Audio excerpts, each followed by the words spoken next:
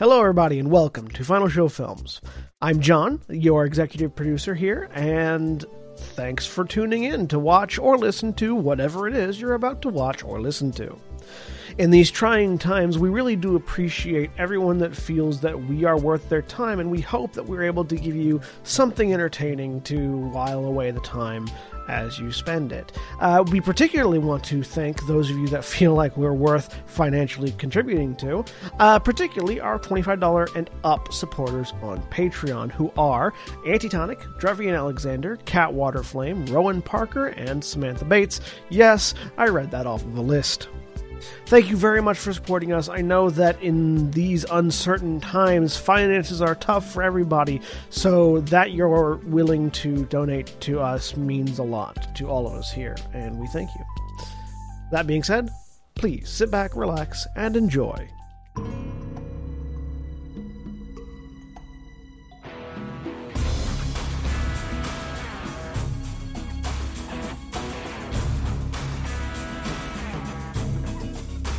Hello, everybody, and welcome back to Gran, Terra, Shadowfront, which I will pronounce differently every time.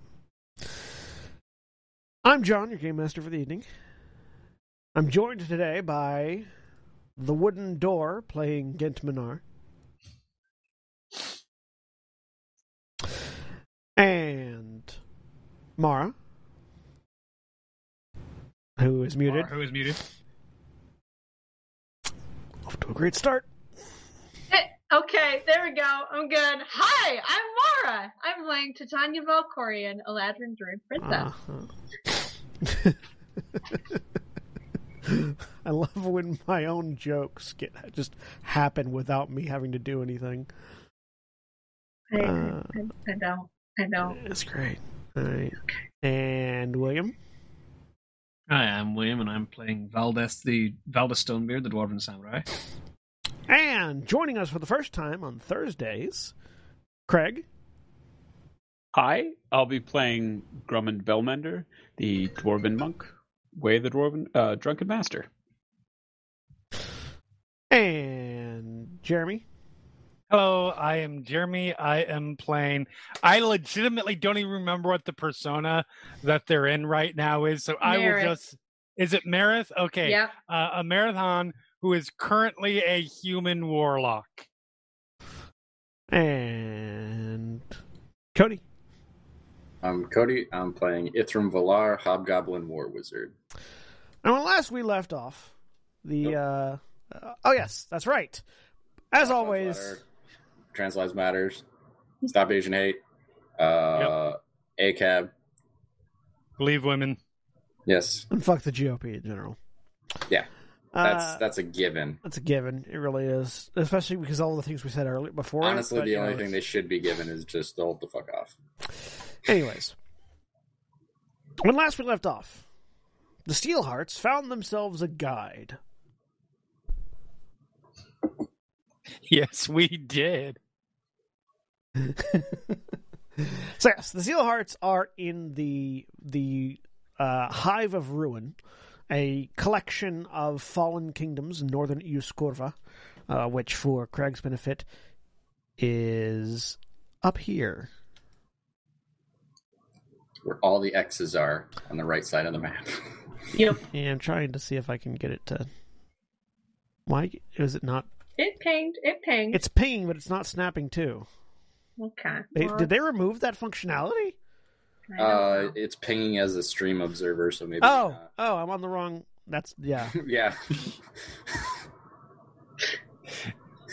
We're professionals. There Much we go. the same There way we go. Much the same way our guide was a professional. Yeah. Listen, our guide was amazing. I adore him.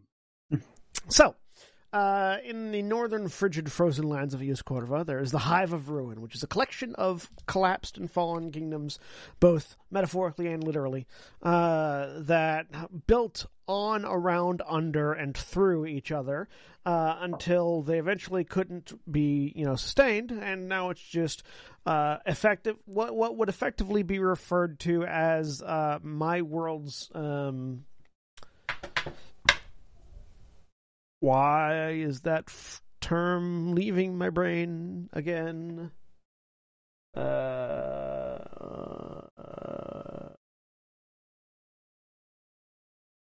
West Marches setting.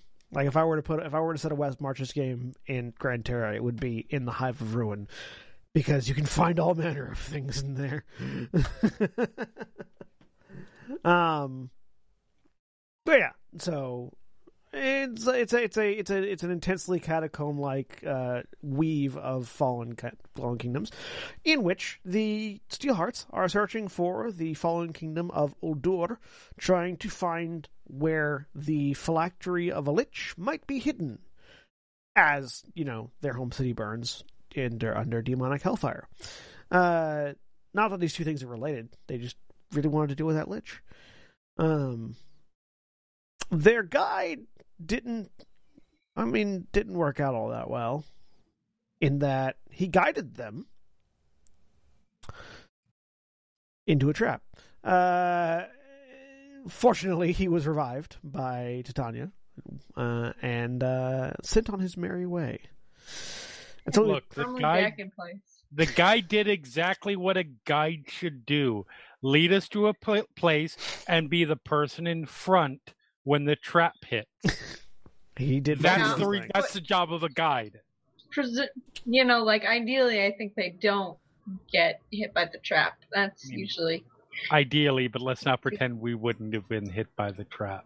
Mm-hmm. I say we would have been hit by 3 other traps that he walked us past if we went without a guide. Yes, but we've only been going an hour, and I have doubts. It's fair. Whatever, he's the best. If he makes it back to town, I'll believe it. Mm-hmm. And so, being sans a guide, Ithram teleported back to town while the rest of you waited. So, Ithram. Yeah. There's a crack of light and a pulse of force as you appear in the middle of Snowdrift. The frontier. Snowstrand, that's it. Yeah, I don't know why I keep wanting to say drift. Snowstrand. Everywhere. It's true. Snowstrand. The largest frontier town on the frontier, and it's not that very big. There's the same amount of hustle and bustle that there was the night before, which is to say, not a lot. People are probably already out in the ruins or already drunk and sleeping. Yeah, I was going to say... There's only 2 states. Where I teleported was near the gate, just so that if there was anybody getting ready to head out, if I could catch them. Okay. Make a perception check. I can do that. Theoretically. My character sheet loads. There we go. Perception. What I roll? 8. Well, there's lots of people going in and out. You can see there. Any that have packs on? Some that have packs on. Some that are in groups. Most of them are going in and out of the tavern that's right there by the gate.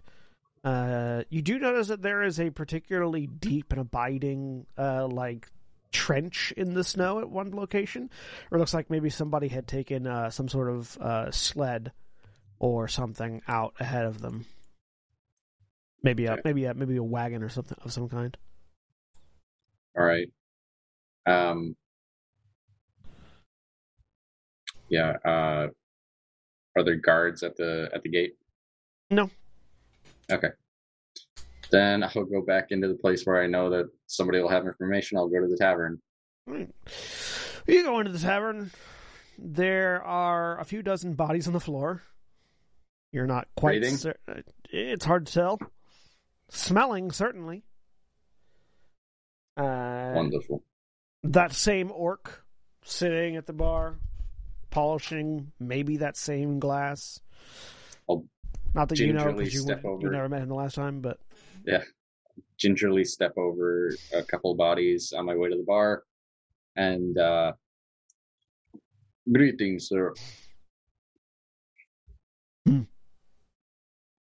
Would you happen to know of any scouts that of decent reputation that are available for hire? Yep.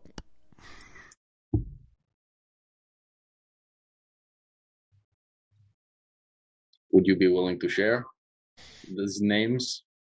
And perhaps where I could find them? Well, typically you'll find Bellmender collapsed in a snowdrift somewhere. He is already in the hives. Then there's Bellmender, who you'll find collapsed in another snowdrift nearby. Who is the first one? I was speaking of Crunchy. Crunchy's the first one. Okay. Crunchy's the second one. Crunchy is the second one. And then there's Belfagast Bellmender. Him you'll find probably in a pot somewhere, head first. Hopefully not one that Crunchy's already visited. Okay. Any others? There's Steve. Bellmender? No last name. Okay. Likes to punch trees. Kind of weird. What? Ithram has a confused look as he hasn't seen trees for days. So... just does that thing where... He's weird. He's oddly square, this Steve.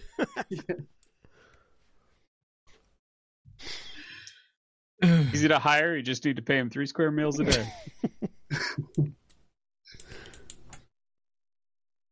He'll punch trees. He'll punch stones. He'll punch blocks of iron. Spent years developing this trade. Well then,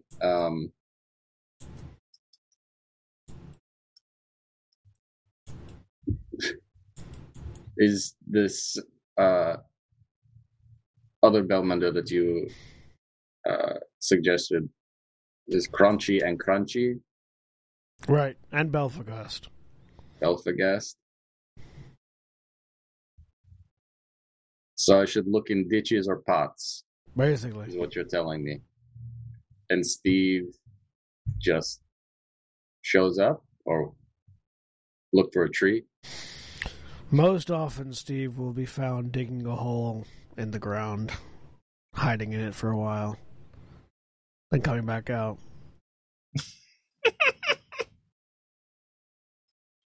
Have an interesting culture up north. No, Steve's just weird. Okay. Well then, thank you for the information. I slip him a gold piece, and then I go look for bodies and heads in pots. Or bodies sticking out of pots. Make an investigation check. All right. I'm also theoretically good at those. 14, except I rolled like shit. You start looking around. And I'll ask other people. You ask other people that actually are a little bit more talkative than the bartender. Yes. And you learn very quickly that it seems like basically the only time you're going to find somebody to hire is at night. During the day, they're either already working or already in the ruins. Okay.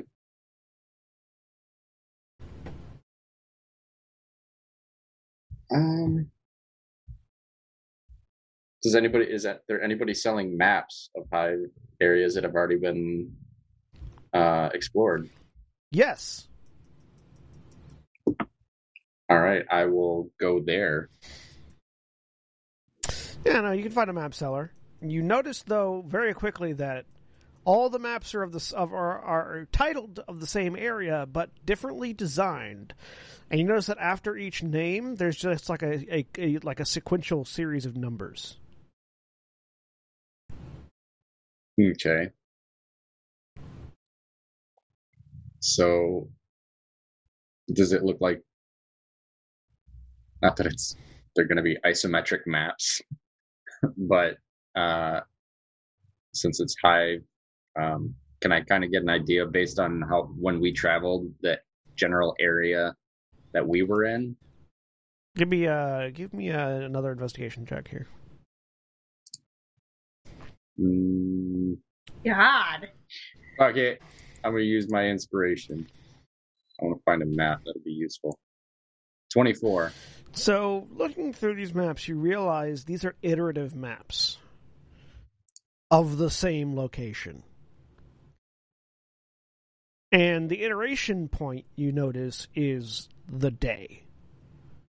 Basically, each map has a sequential, date on it as it goes forward. And looking at it, sometimes they're very similar, sometimes they're drastically different. By reading this, you sort of get the idea that the Hive moves or shifts somehow over the course of a day, to the point where the same area might not be anything like what it used to be the next day you go in. So a map is not as useful, still useful, but not as useful. In this case, they're historical reference. Okay. This is what it looked like on Tuesday last year. More like this is what it looked like on Tuesday. Yeah. Okay. All right, then. It's not just a West Marches, it's a roguelike.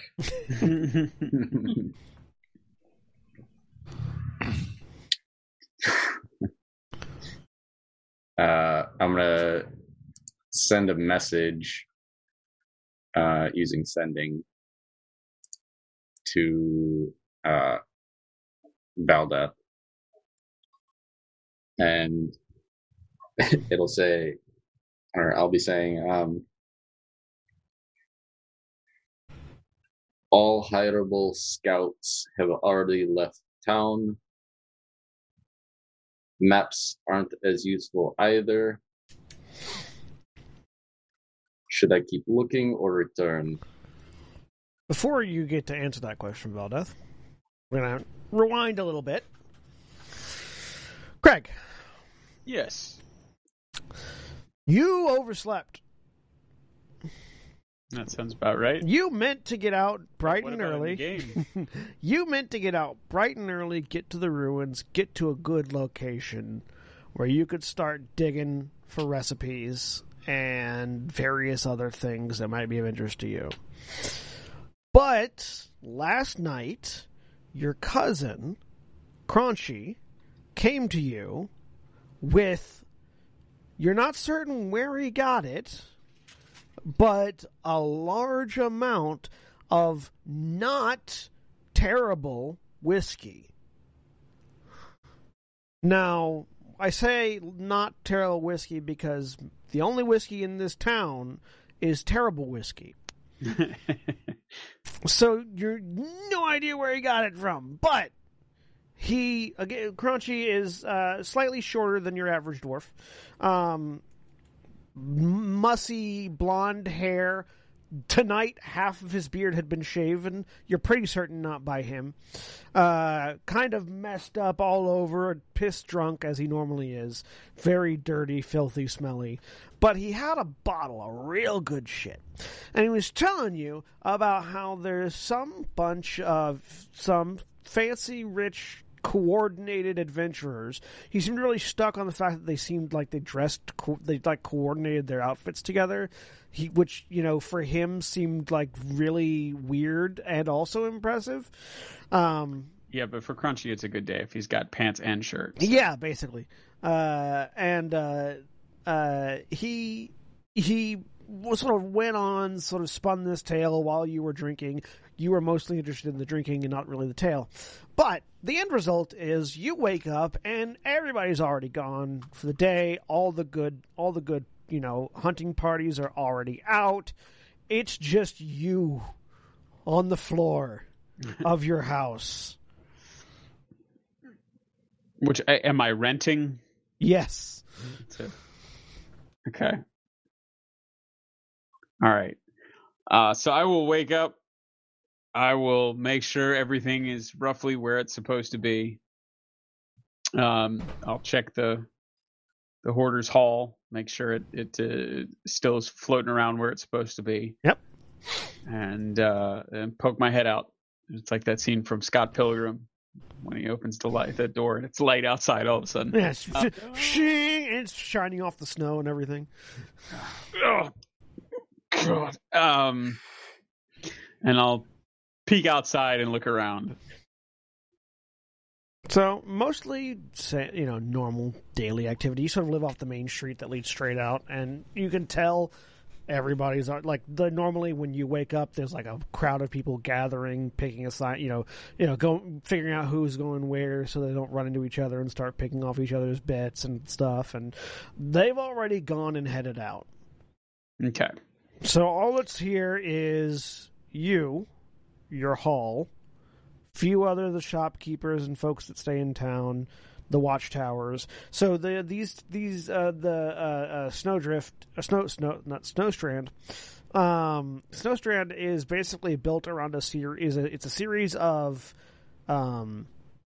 ice huts built around a few log structures. And the big log structures are these watchtowers that have like guard posts / inns in sort of underneath them. So there's log house with a watchtower on top, and there's one in the middle of town, and there's like sort of 2 or 3 around the ring. You're near the central watchtower, so you can see the folks that are up there. You can see a few normal people, and there is one thing that seems strange to you. Mostly, there is this very well-dressed hobgoblin. You've never seen a hobgoblin before in your life. You know what they look like by reputation. You've never seen a hobgoblin before in your life. They are from places where it's warm, which is not here. Clothes match. But yeah, like his clothes are well fitted. He's wearing nice gear. He's got a really sort of like a gray shoulder cloak pinned with a brooch. And he's standing. Tiny flamulated owl on his shoulder. Yeah. And he's standing over by the iterative map stall. Okay. And what did Crunchy say that they were looking for? They were put together group looking for someone to take them into the ruins, and he was going to take them. Okay. How long have I been here, delving into the ruins at this point? Good. At least 1.5 years at this point. All right, fantastic. Which means you're an old hand now. Right. All right, so I will walk up to the hobgoblin. So go ahead and describe yourself as you approach. Sure. Grumman is relatively tall for a dwarf. He is, despite the cold, he is wearing a sleeveless tank top and essentially large, durable-looking cargo pants with just pockets stitched on all over the place, and heavy-duty suspenders that have actually a fairly jaunty-looking geometrical snowflake motif running up each of them. He has sort of rusty red to auburn hair that has been combed in sort of a middle part, and it looks like there's some pomade at work holding it in place, and has fairly bushy mutton chops and a sizable mustache, but a shaved chin. Although the beard that usually is there looks to be attempting to reassert itself because he doesn't seem to have shaved this morning. Blue eyes, and just he looks He looks like he's had a life well lived, but not particularly well cared for. There are a lot of little scars and nicks. His nose goes some interesting directions between the bridge and the broad tip. But he walks up beside the hobgoblin, shoves his hands in his pockets, and stares up at the iterative map tablet. Says, "So, looks like your pants and your shirt match." Should I stay or should I come back? I'm sorry, what? I said your pants and your shirt match. Sounds like you're looking for a guide. Valdeth's response that is independent of this conversation happening is just, give it one more pass, see if anything interesting comes up, and then, come on back. So go ahead and describe what you look like to the person that says your pants and your shirt match. Yes, his pants and his shirt do indeed match. Checks off one thing on my checklist. It's in fact armor underneath cold weather gear. He's about 6 foot, medium build, dark brick red skin, black hair, yellow eyes. He's currently got a staff strapped to the back of his back, a flail looped around his hip, and a pair of silver tattoos on his wrists. Gray cloak with the pin on it. Full beard. Also hasn't been kept, so it's a little bit more rugged than normal than he would have liked, but it's been a while, so he just looks down. I am looking for a scout. Would you perhaps be one of those? I size him up. He's just wearing cargo shorts and a tank top with suspenders. Yeah, and he seems fine in the cold, which should be impressive, I feel. Cargo pants. Yeah. Ithram is like bundled. Like he got extra stuff because he's from Desolation. It seems like he should be cold, but he's not.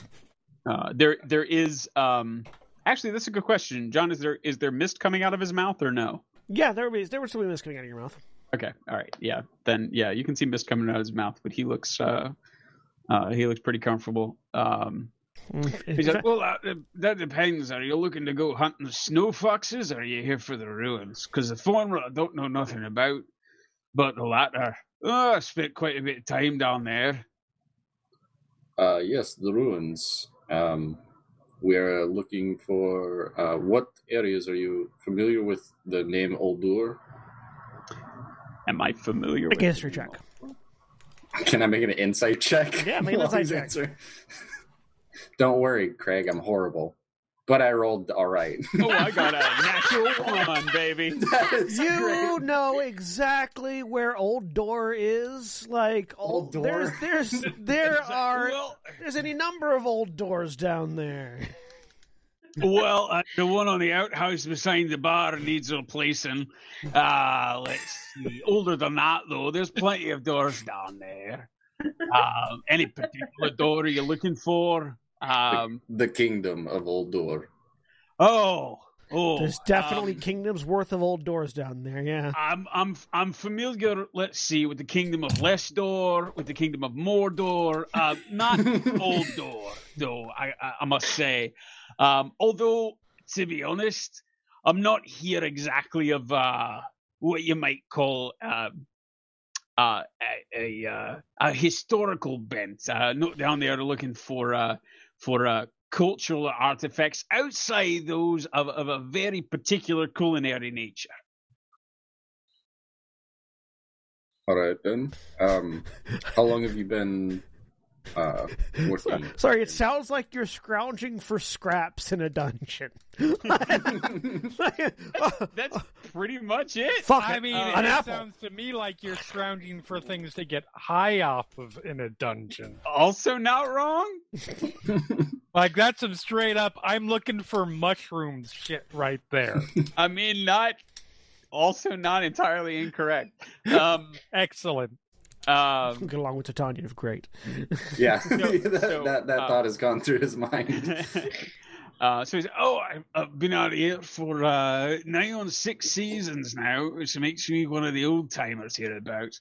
Like I said, not a particular interest in the names or so forth, but any sort of images or pictograms that I might have seen while I was ambling about underground, that sort of thing might jog my memory better.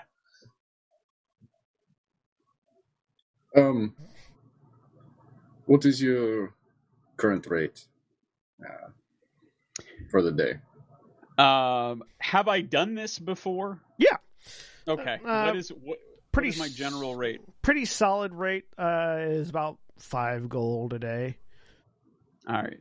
For depending on how green or touristy the people look, that price can range from 5 to 30 gold a day. If they're real tourists, 30. But if they're just more curious, 5-10. Well, this guy's pants and shirt match, so no, he says doesn't matter his price. Hire him. So I usually charge 5 gold per day. Of course, I get to keep any sort of recipes or anything that might be in a recipe, anything that might be potable or anything that might be edible. Aside from that, all of it's yours. Even split on anything that's obvious currency, and I'll take care of my own my own supplies and so forth, and you have to take care of your own. Although, of course, I can point you in the right direction of where to buy them. I'm quite set on supplies. I also sell supplies. So you would just point me to yourself. Exactly. Well, the best way to conduct business, am I right? Huh? And I'll elbow whatever I can reach with my elbow, which is probably like mid-thigh.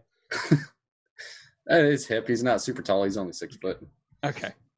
Which is still the tallest in the group. How tall is Grummond? Grummond's probably like just shy of 4 feet. Okay.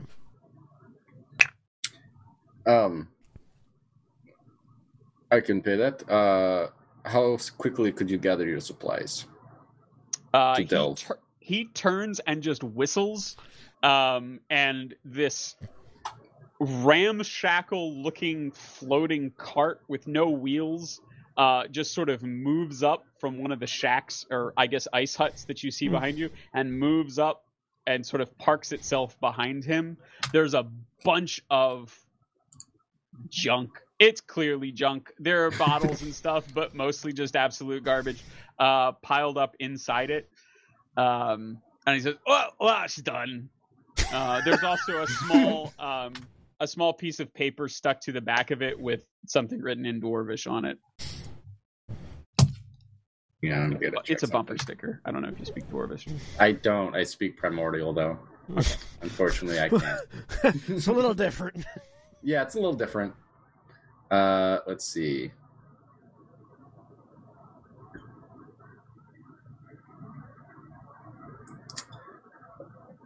I mean, dude just brought out a magic floating cart, so. Yeah, I was checking the wording on teleport. Let's see.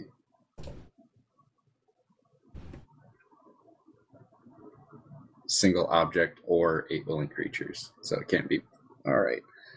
What is that all necessary? He says, like, casually looking it over. I can get it. We must return to the hive with some haste, and the current mode of transportation I wish to employ is a bit restrictive for us and the cart. How far is the hive from where we're standing? The hoarder's hall moves kind of slow. It's got a 10-foot fly speed. Yeah. So it'd take you at full speed on the cart. It takes you about 2.5 hours to get to the ruins. Well, could I teleport there and just have the hull follow me at its own speed, like the luggage from Discworld? It'll just eventually catch up. Yeah, exactly.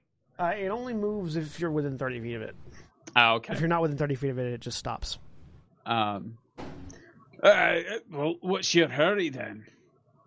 The rest of my party is within the hive and are not risking moving lest they trigger another trap that caused us to separate from our previous guide. Oh, I see. Well, I suppose I could leave it here. Just take the essentials. And he turns and starts pulling several bottles and jugs. The smaller ones go into pockets. The larger ones he ties with a rope around himself. All right. And he turns and we'll send the Hoarder's Hall back to his hut.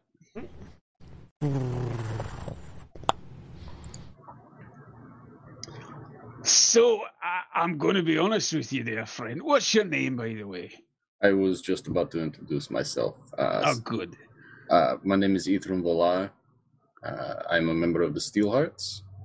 And yours? My name's Grumman Bellmender. You've probably met some of my family. We're rather well known out in these parts. I've met one so far. Oh, which one was that? I believe his name was Crunchy. Though, I will say, Grummond. Yeah. Read the second paragraph of that item. The hall. I will. Sorry. But, so which one was that, then?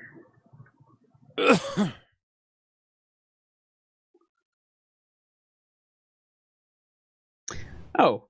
All right, okay, yep, I totally missed that. All right, well, he turns, instead of sending it away, he turns and says something to it in Dwarvish, and it shrinks down to a little over 1.5 feet long. Most of the crap in it spilling out. And takes the rest of it back to his hut and comes back and just sort of shoves it. I guess we'll actually lash it to his belt. So, sorry about that. So... It's all good. I believe their name was Crunchy. My compatriots found them rather swiftly last night, and after what they deemed an appropriate interview, hired them for the guide. No, so he's the one that ran into a trap then? Yes, we parted ways. We fixed him as best we could and terminated the contract. So he's walking his way back then? He was walking away. I cannot testify to his safety. Right, well, if he'd run into a trap, that's one benefit, of course, is that if there are any more traps in that direction, he'll have encountered them, tripped him, and, well, you won't have to worry about at least one more. I mean, the most he could do, based off of previous experience, the most he can trip is one more. But... Well, it's a good thing I brought my cart, then. Right, well, interesting. So you don't need a guide to the ruins. You just need someone to walk in front of you in the ruins and see if there's any more traps. No, we'd like a guide through the ruins. Knowing or detecting the traps would be very helpful. That is a main purpose, one of the main purposes that we would ask you. Of course. Well, I've detected my share of traps in my day. That's for certain. Well, with or without your face? Well, you're not here. Hopefully with his face, because without would be very scary. Just this faceless dwarf wandering through traps. I did describe the scars and the broken nose, right? Yeah. Hold on. Before I disarm this trap, takes face off, puts it aside. Here, hold this. So he pulls out a small rock out of his pocket, and he goes, "How familiar are you with magical transportation?" Arcana, I guess? Yeah, sure, if you want.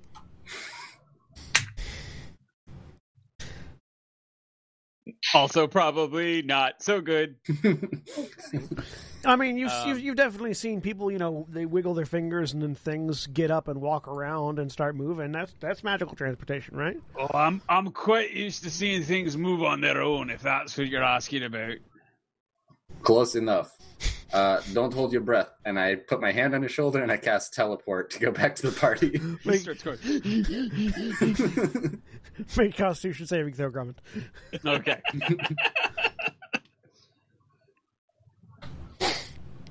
22. All right, you don't throw up as you land. Man. Valdeth, Tanya, and Sin and Gent.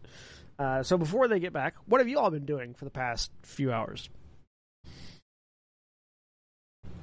Valdeth has probably been just sort of patrolling the area that she knows is actually relatively safe and just trying to see if she can spot any of the traps that might be in the area. Resting. Okay. I'm tired. Keeping an eye out.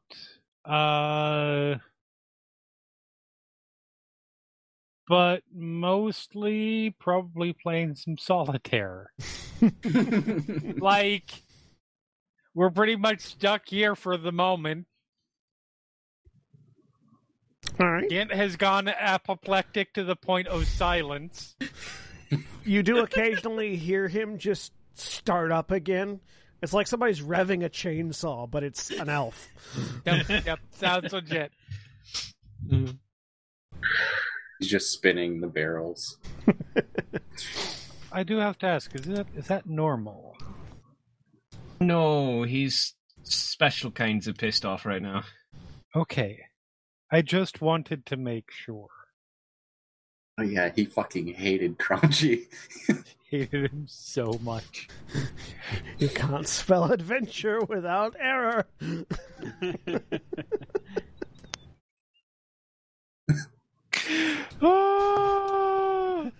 That particular set him off.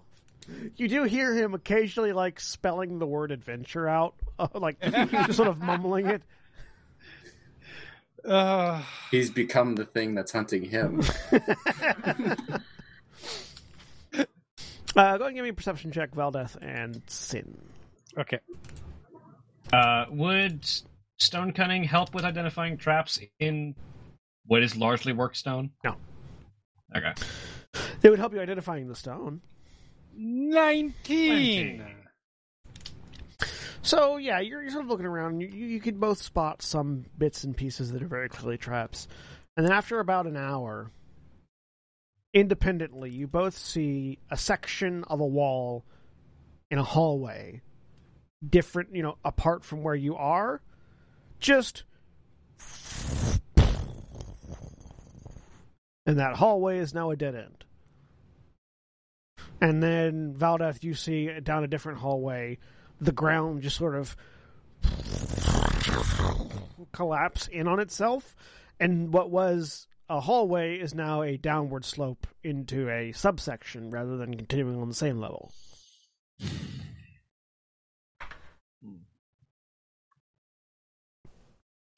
Well, that I don't think explains. guides are going to be the kind of useful we'd want them to be if this place moves around like that. Absolutely. No. Guides are still very useful.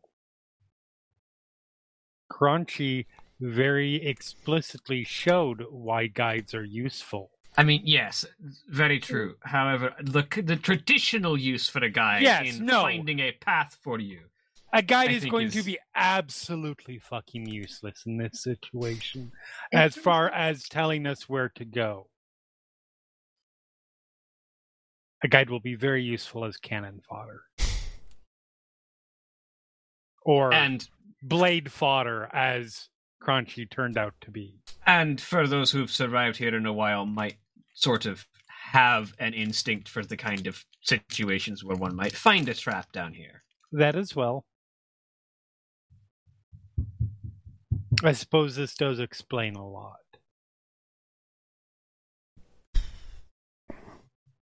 Titania?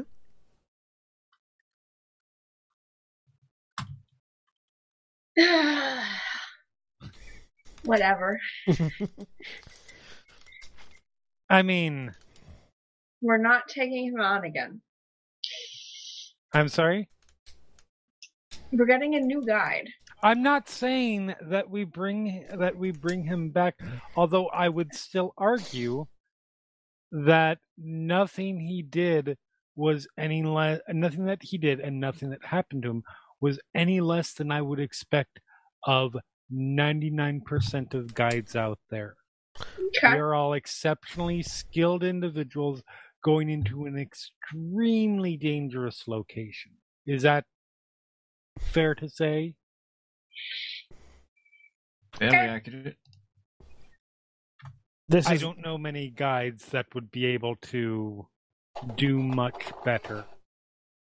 That said, I understand there is some, let's just be polite and call it dissatisfaction. At this point, when you get the sending message from Ithram, Valda. Get that for a second. Issue the response, which was something along the lines of take another pass, and if you find anything interesting, then fine, but if not, come back. Yeah. Alright. Party will be back with us in a few minutes. Excellent. Group morale is more important in this situation. The particular type of trap springer is less important.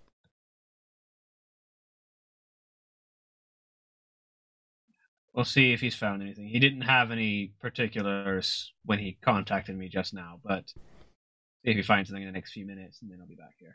We'll see. Apparently most of them have already left for the ruins for the day.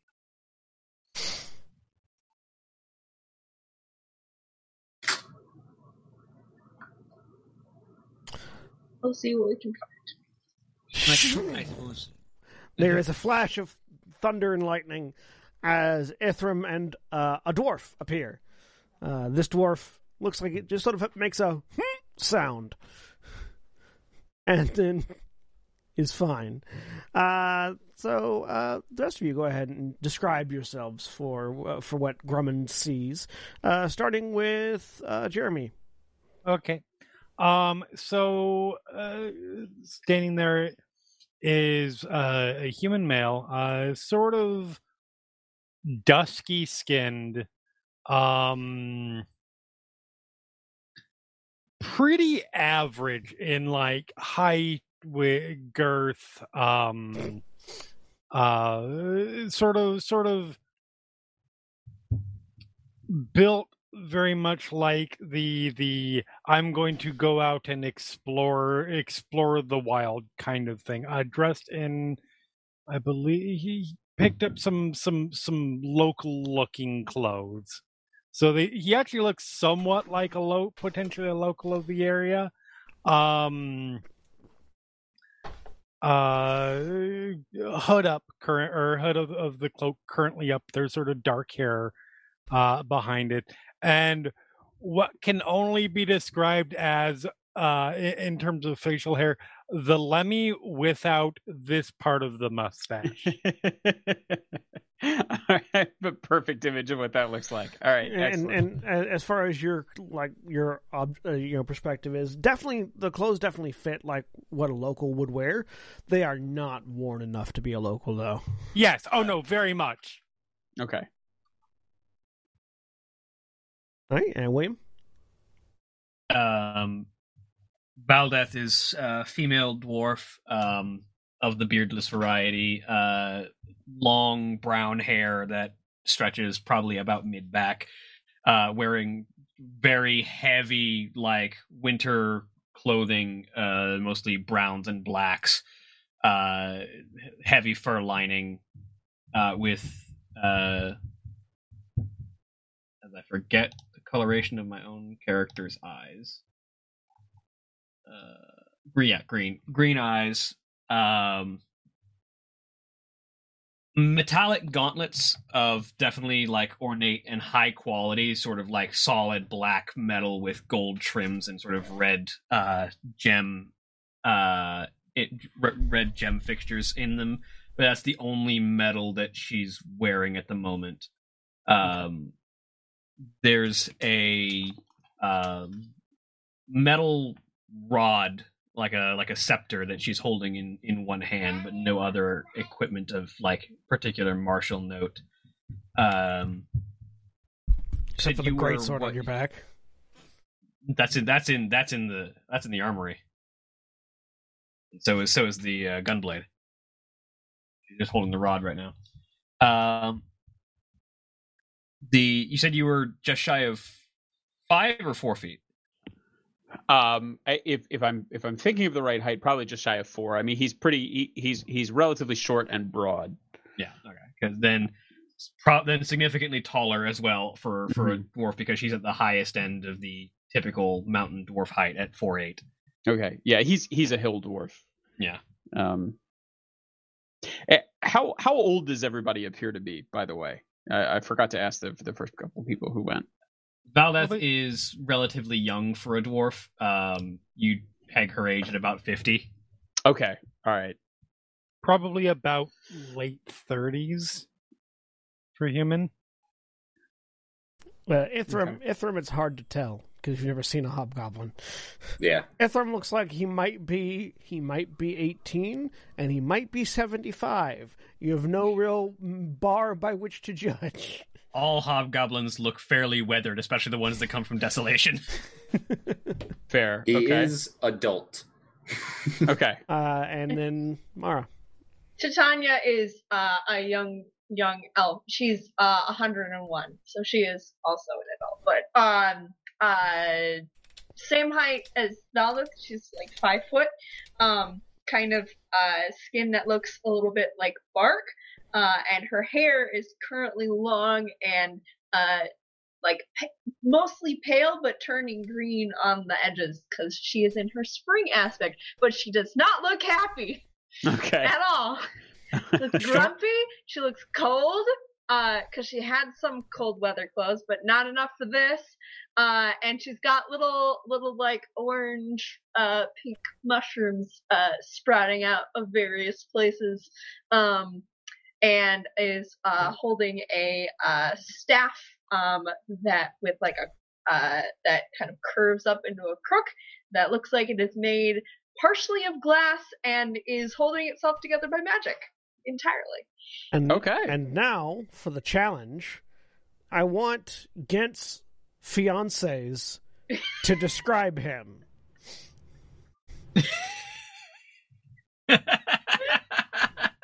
He's a half elf. Yeah, so Gent is half elf, with tall. the very much the like mid-length blonde hair. His hair is not blonde. It's red. Is it red? Okay. Yeah. Going great so far. Yeah. It's good.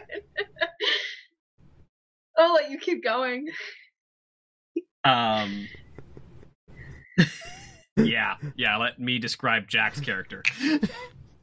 That's why I wanted you two to do it, because you're the fiancés. Describe the man you look at lovingly every day. He also looks grumpy and tired. So I say, definitely also grumpy and tired. Carrying a gun. Yeah, carrying a like highly ornate Emperor's Virtue was like mostly gold. Like a pistol. It's a gold with like pearl handle grips and things. Mm-hmm. Yeah, like mostly golden pistol with pearl handle grip. Dressed in very, very the heaviest clothing that he could find for the area, if I recall correctly. He's the tallest of the three of us. Yes. Uh-huh. He's like a normal height. Like average height for human half elf. Like 5'8" or something. Yeah. He's not nearly as tall as Ithram, but he's close. He is nearly as tall as Ithram at 5'10". 5'10"? He's exactly 2 inches shorter than Ithram. Oh, and this is very important. None of us have rings. None. No. No rings? No rings. Okay. You don't know why No, Valdeth has a ring. He's not wearing it. That was the whole problem. No. Valdeth has a different ring. Oh yeah, Valdeth has the signet ring of her family. No, the septum ring. Oh yes, the septum ring that he's wearing as a ring. As a ring. Yep. It's very long in joke. Don't worry. But yeah, if Ithram has like the comb over hair, if I recall correctly, like that's like fold over on one side and like shaved on the other side. An undercut. Yes. Yeah, the undercut. Yeah. Yeah, he has undercut and tattoos like arcane like symbols. arcane tattoos going up the side of him.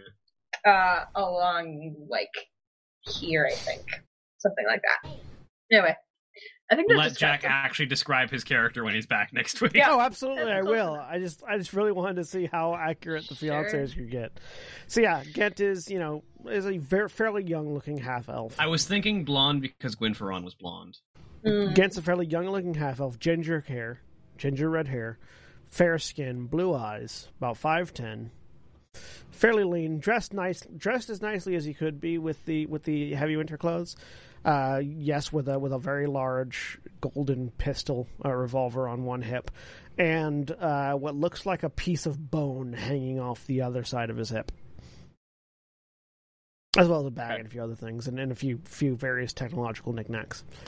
But yes, so you all see Grummond, and Grummond, you see them. All right. Hello. Oh, and I forgot. Grummond also has tattoos. He has sort of a very blocky geometric representation of either barley or grain coming up from the back of the hand and wrapping around both forearms. Hello. Valdeth also has several tattoos, but they're all covered right now, so not relevant. Yeah, same. Wait, same you have with Ithram. tattoos? Yeah, I have magic tattoos. Oh, that's right. I remember that now. Ithram Anyway. just has regular ones that haven't. On his right arm, he's got one that looks like that. Well, it didn't lie to me. Hello. All of you have got shirts and pants that match. Very impressive. Hello, I'm Grummond. I'll be your new guide. Understand you met my cousin, Crunchy. Yeah. Uh-huh. Hello. Don't worry. If we find him again, I've got a cart to haul his corpse back. Oh. All right.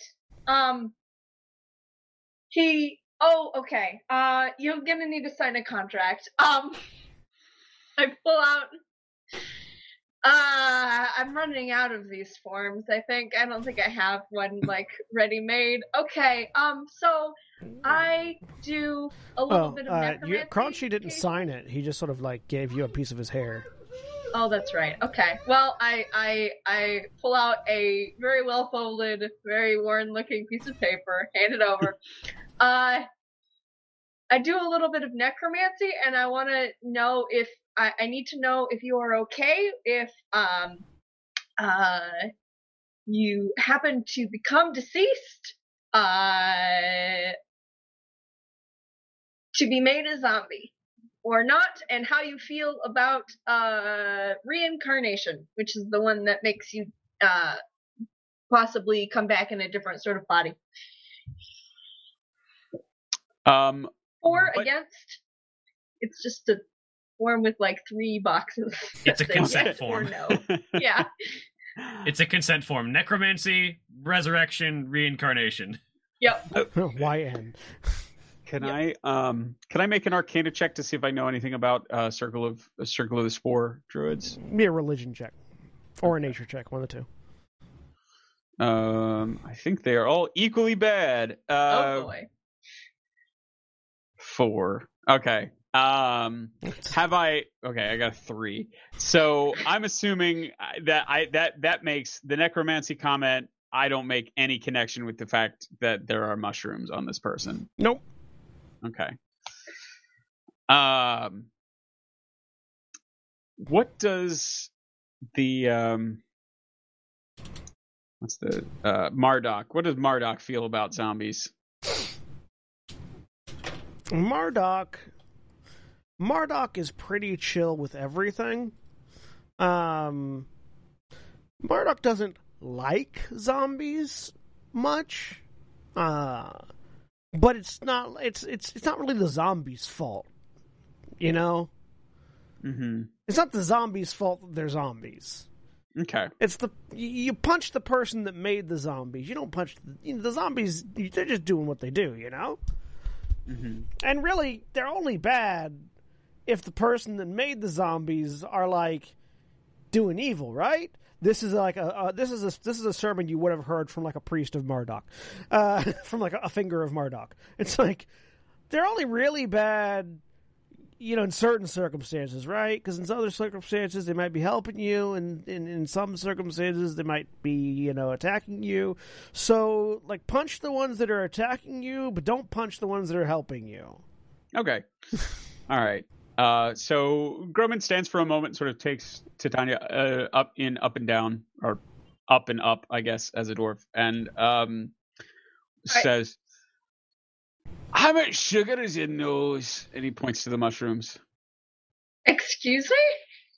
I was just wondering if they'd fermented all. In the alternative, do they produce any sort of alcohol-soluble toxin? You've met someone who's interested in your mushrooms. I don't know. She's going to you see spores just sort of like starting to coalesce around you. She's kind of, this is weird. I don't know about this. It's like a 30-foot. It's like a little aura.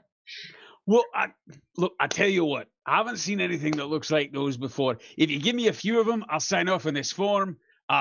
I'll try a few things with your mushrooms. You can do whatever you want with my corpse. How's that sound?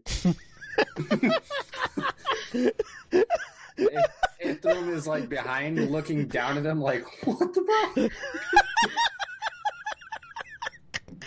fuck? You get to drink it first off, unless that would be weird. I understand that might be a little strange, but if you want it, I'll give you first sip if it comes out potable. Or even if it doesn't, no shame here. Whatever you're into.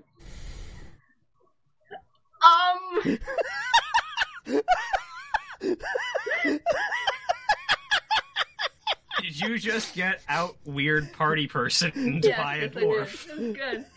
I think they're like part of me. I can sort of feel through them, kind of. Oh, that's disappointing. All right, what the hell? I tell you what, you find any other good... All right, that's a deal then. And he will cheerfully check off the zombie box and sign at the bottom. Okay. What, revivify? Or, reincarnation? Yeah, that's... I won't do it if you don't want to. This is all voluntary. I just need to know. No, just don't change my name. It's a whole branding thing, so... Sure, what's your name? Oh, Gran Bellmender, and he'll write it in print, okay. Both in common and then in dwarven runes below where he signs. Lovely to meet you. I am Princess Titania Valkorian. Oh, Princess. Well, have you ever been to...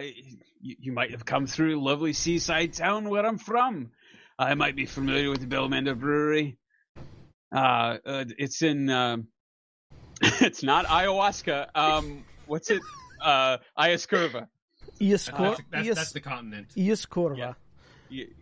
Yeah, it's a lovely seaside town. Popular with tourists, those of means.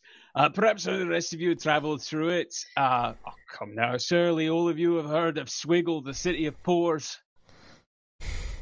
No. But I'm not very good at geography. Really? Oh, my God! There's a rather famous tale about it. Surely you will have heard of Planescape Ferment. No. Oh, it's lovely. Oh, you have to come by. Bellmenders, we're, if I do say so myself, quite populous and popular there. But my own family moved away from mending bells, as you might have guessed, moved into the culinary arts and specifically brewing. But the leader of the city is a lovely married there, fond of the arts of brewing and of cooking, provides all of us with the finest of fermentables. The Lady of Grain, we call her, watches over the city. Argon?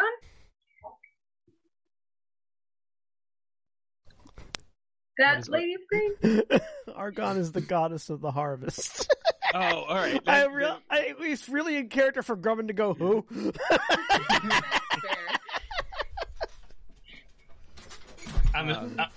Is Argon actually your goddess, or is it a different harvest goddess or god? I would assume there are temples, given the state of Swiggle, there are temples to Argon. Oh, absolutely. He's an adherent of Marduk, but yeah. Okay. Yeah, that within context, that would probably make more sense. The patron deity of Swiggle is Argon, the Lady of Grain. Yeah, but you can also refer to the Merit as the Lady of Grain if you so desire.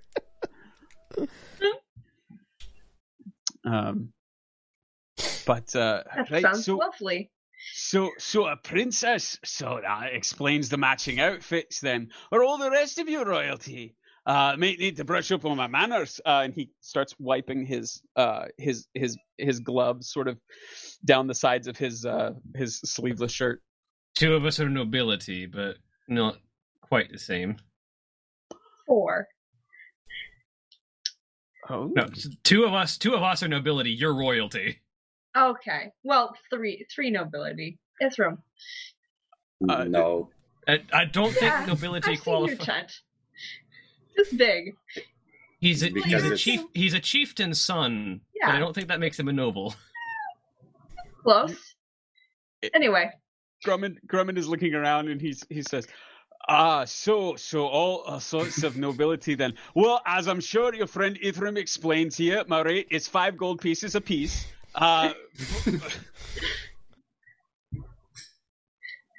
Looked at Ithram. Anyway, my name is Thane Valdeth. I pay him 5 gold. Ignored. No, but he looks back at you.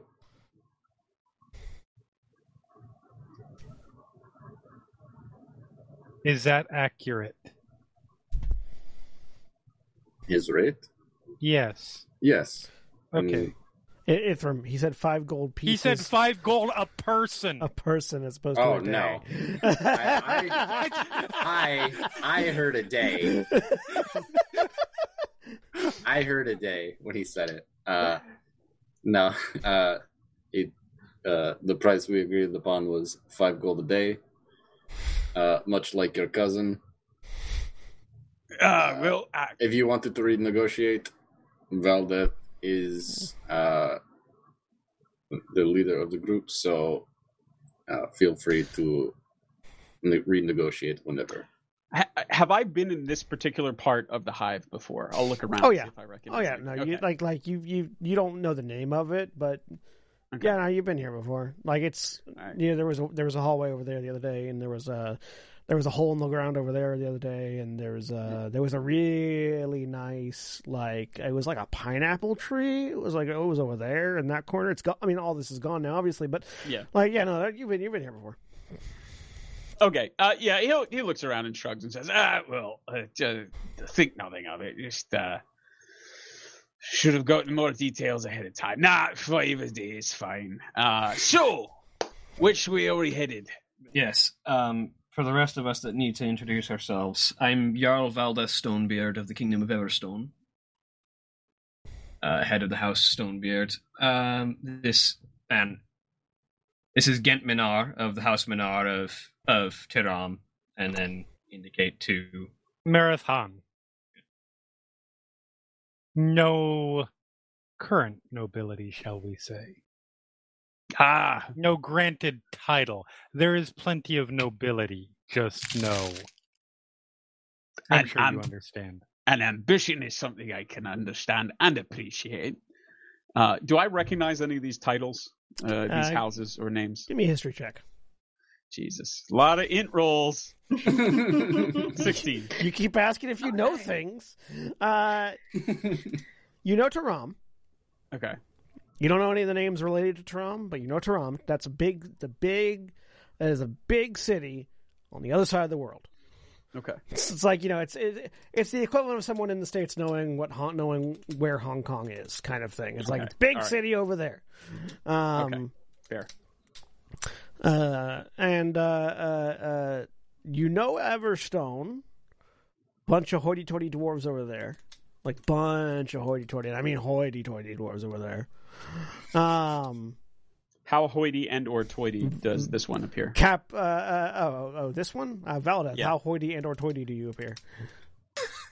I mean, probably hoity, maybe not toity. So capital Okay. H, lowercase t. Yeah, fair. Okay. She is decidedly bears herself with a sense of importance, Okay. but isn't necessarily wearing anything super ornate aside from her gauntlets. But yeah, Stonebeard doesn't this doesn't mean anything particular to you, but Everstone, you're familiar conceptually with Everstone. Okay. Yeah. And you heard someone mention Desolation, or has that been said out loud? Yes, desolation has been mentioned. Yeah, Desolation is a big sort of blasted wasteland on over across the Shattered Isles from across the Shattered Isles on Leftheria. It's this large wasteland kind of place where apparently giant monsters roam. You've never been. It's one of those, like, scary stories that occasionally gets told about. Okay. That's where Ithram said they were from? Yeah, that's where Ithram's from. All right. He will just sort of nod in response to each person. And then is looking around to figure out what is. I guess being the hive, it's tough to tell which direction they might have come from because that direction may not be there anymore. Yeah. As you look around, there's still bodies in this room, which means this room hasn't changed very much very recently. You can still identify bodies on traps. So probably this room, you're thinking the last time you were in this room was probably a month ago, so it hasn't changed very much, which means probably you can sort of guess at where the entrance used to be. Okay. All right, so which direction are you all looking to head from here? And which one did you come from, if it's still here? Did we come from that way? I like. Valdeth, Valdeth and Marith are like that way. We came from that way. Yeah, it's the one that you saw the wall collapse in on.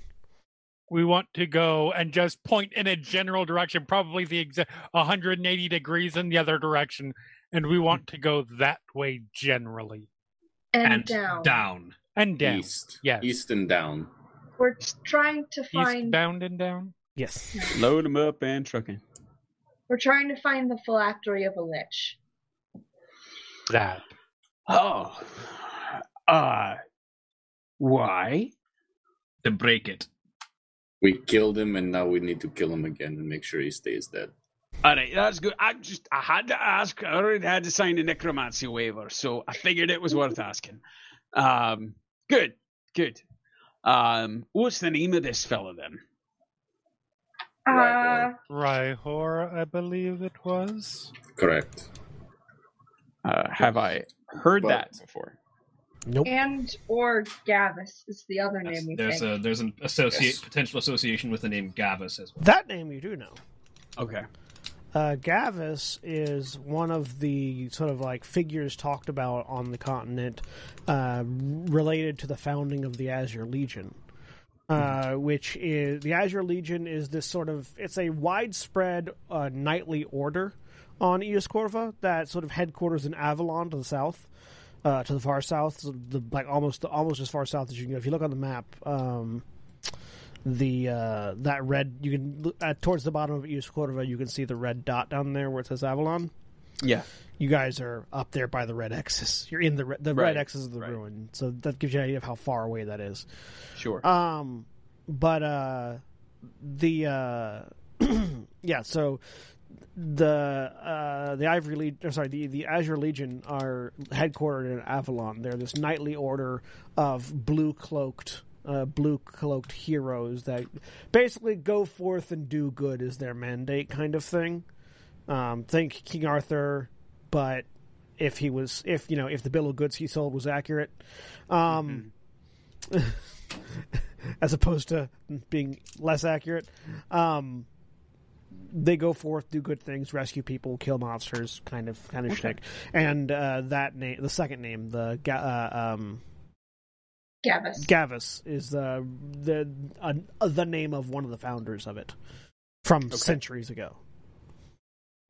All right, good deal. Thank you.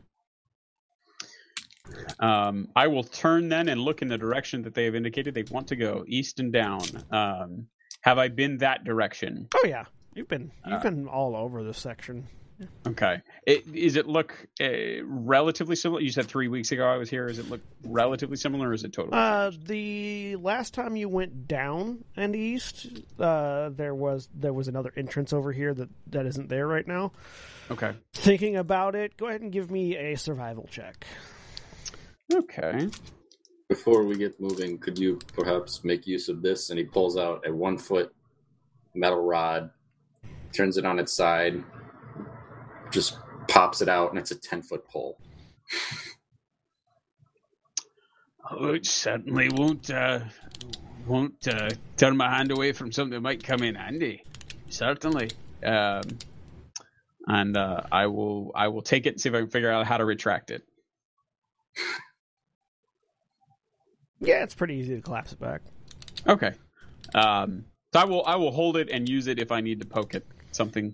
You typically travel like in your hull because it's easy to just throw treasure into it, and also it hovers, so you can avoid a lot of traps. So with a 13, you figure you're probably going to go. You remember a chasm, like 2 or 3 sections east of here, that you can pretty reliably find and clamber down a few levels. So that'd probably be your first destination. Okay. I will pull out the little, at this point, is 17, 18 inch long. It probably is much more noticeable as something organic when it's that small. Pulls it out, says "Stand back for me, please," and says another word in Dwarvish.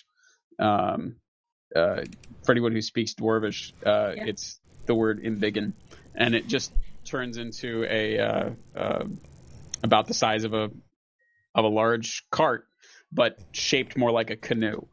And he hops up into it, extends the pole, and starts sort of like almost like he's rowing himself along, but it's more he's tapping at squares on the ground as he moves ahead of him. How much weight can that hold? Did you say weight or wood? Weight. Drummond opens his mouth, and words come out very slowly. I'm sorry, I don't Bottom remember. Bottom of the card. I know, I'm just trying to find it because I'd scrolled up to look at other stuff. So it can hold 750 pounds. You use that to avoid traps? Mostly I use it to haul stuff back out and things for the journey along, which he says as he is pulling the various jugs and bottles and so forth from his pockets and that are strapped to his person and placing them back into the cart. Ithram, you can very easily tell that, especially now that you're up close to it, this is made out of like the horn of a dragon. It's like the horn of a dragon's been turned into a wheelbarrow, basically. I'll save the identify for later. But perhaps I've had an idea. I've had an idea, but perhaps we might make use of it. Would everybody be willing to wait about 10 minutes? I have a spell that may allow us for a time to utilize both this and other means of passage to avoid the traps set on the ground. I can ride my staff. Do we have enough room in there for everyone else then? It doesn't need to, not everybody needs to fit in there. If perhaps 2 people sat on the disc I'm about to summon. Sorry, what? I can summon a disc that will also levitate, that will allow us to bypass most of the floor traps. Let me see. Yeah, it's a good idea. Read that disc carefully, by the way. 500 pounds is the limit. That's not the part you need to read carefully. Yeah. Isn't it only like an hour? Yeah, it's an hour. That's also not the part you need to read carefully. It only follows you. It doesn't move under its own power. Oh, shit. Yeah, no. No. It follows me, but it also can't go down more than a 10-foot. Yeah, it's like one level. Well, Imrith could get into the orders hall. So it can go down slopes and stuff, but if we ever have to go down a cliff or anything like that, then we'll have to will have to reevaluate at that point. But if you're on the if I'm in the canoe, that can just follow us. It will still be following you. That's correct. Mm-hmm. Okay. I just wanted to make sure you didn't do the mistake I did, which was think you could stand on it and have it move. Someone else would have to stand on it and have it move. I fucking wish. Yeah. Otherwise, Ithram would just be like floating everywhere. Mm-hmm. Sitting down, reading books the whole time. So yeah, he'll take 10 minutes, and at the end of it, he'll drop a bit of mercury that stops and then kind of just spiders out into a... looks like red electricity, and then just solidifies into the mercury. All aboard. How cold is it down here, by the way? When you get down this distance into the hive, is it that sort of consistent underground temperature? It gets warmer the further down you go. Okay. Because outside is very cold. Right. And so in here you're free from the chill. The problem is that occasionally there are areas where water flows through the ruins, and in those areas the temperature drops again. So it's it's sort of an inconsistent amount of temperature as you go down. It'll be warmer where it's enclosed and nice and tight, but when it breaks open at certain areas, the cold air from the outside comes in and water might come in. So. As we're waiting, Grumman pulls out an earthenware jug, pulls a cap that's tied around the neck of it, pulls it out of the top, takes a swig, and then offers it around. Says, "Here, something warming for you while we wait. It's made of apples, mostly apples." Quite all right. I'm good. Thank you, though. Of course. I appreciate it.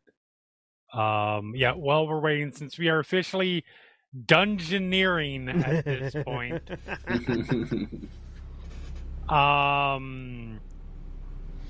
Meryl will go ahead and summon his sword, so just in case we get attacked, I don't have to spend my first action like, okay, let me get my weapon out. So what does that look like when you summon it?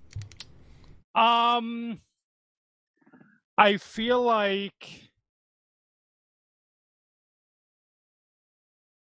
it's very Highlander-esque. And that he reaches behind, because he's wearing he reaches behind, like sort of under the cloak, and then just pulls it from what we used to jokingly, way back in the days when the Highlander TV show was a thing, a glorious, wonderful thing, used to call the sphincter of holding, because that's the only place they could possibly hold those damn swords. And just comes out with it. Way bigger than it looks like he should be able to wield comfortably. What's in this? I look down at the jug. Like I said, apples. Mostly apples, right?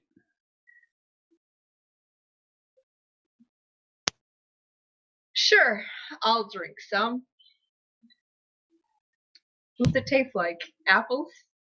It tastes like a very, very strong apple brandy. Okay. Very warming. Right. That's good. I pass it along. Ithram will take a swig between words. Yeah, little bit of something similar to cinnamon in it, but mostly just like an apple brandy. Yeah. Also, so the sword that what's your character name again right now?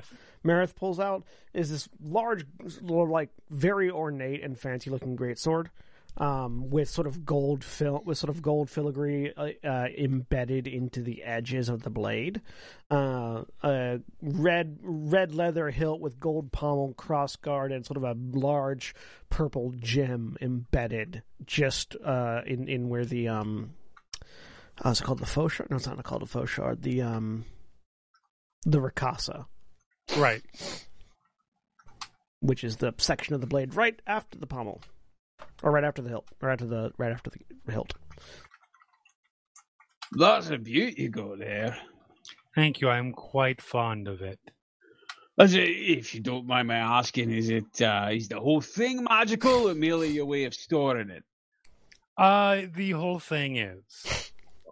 Yes. Got to be honest with you, normally I don't go in for things not made by hand, but good on you. That's a fine bit of work. Oh no, to be clear, it is a physical object.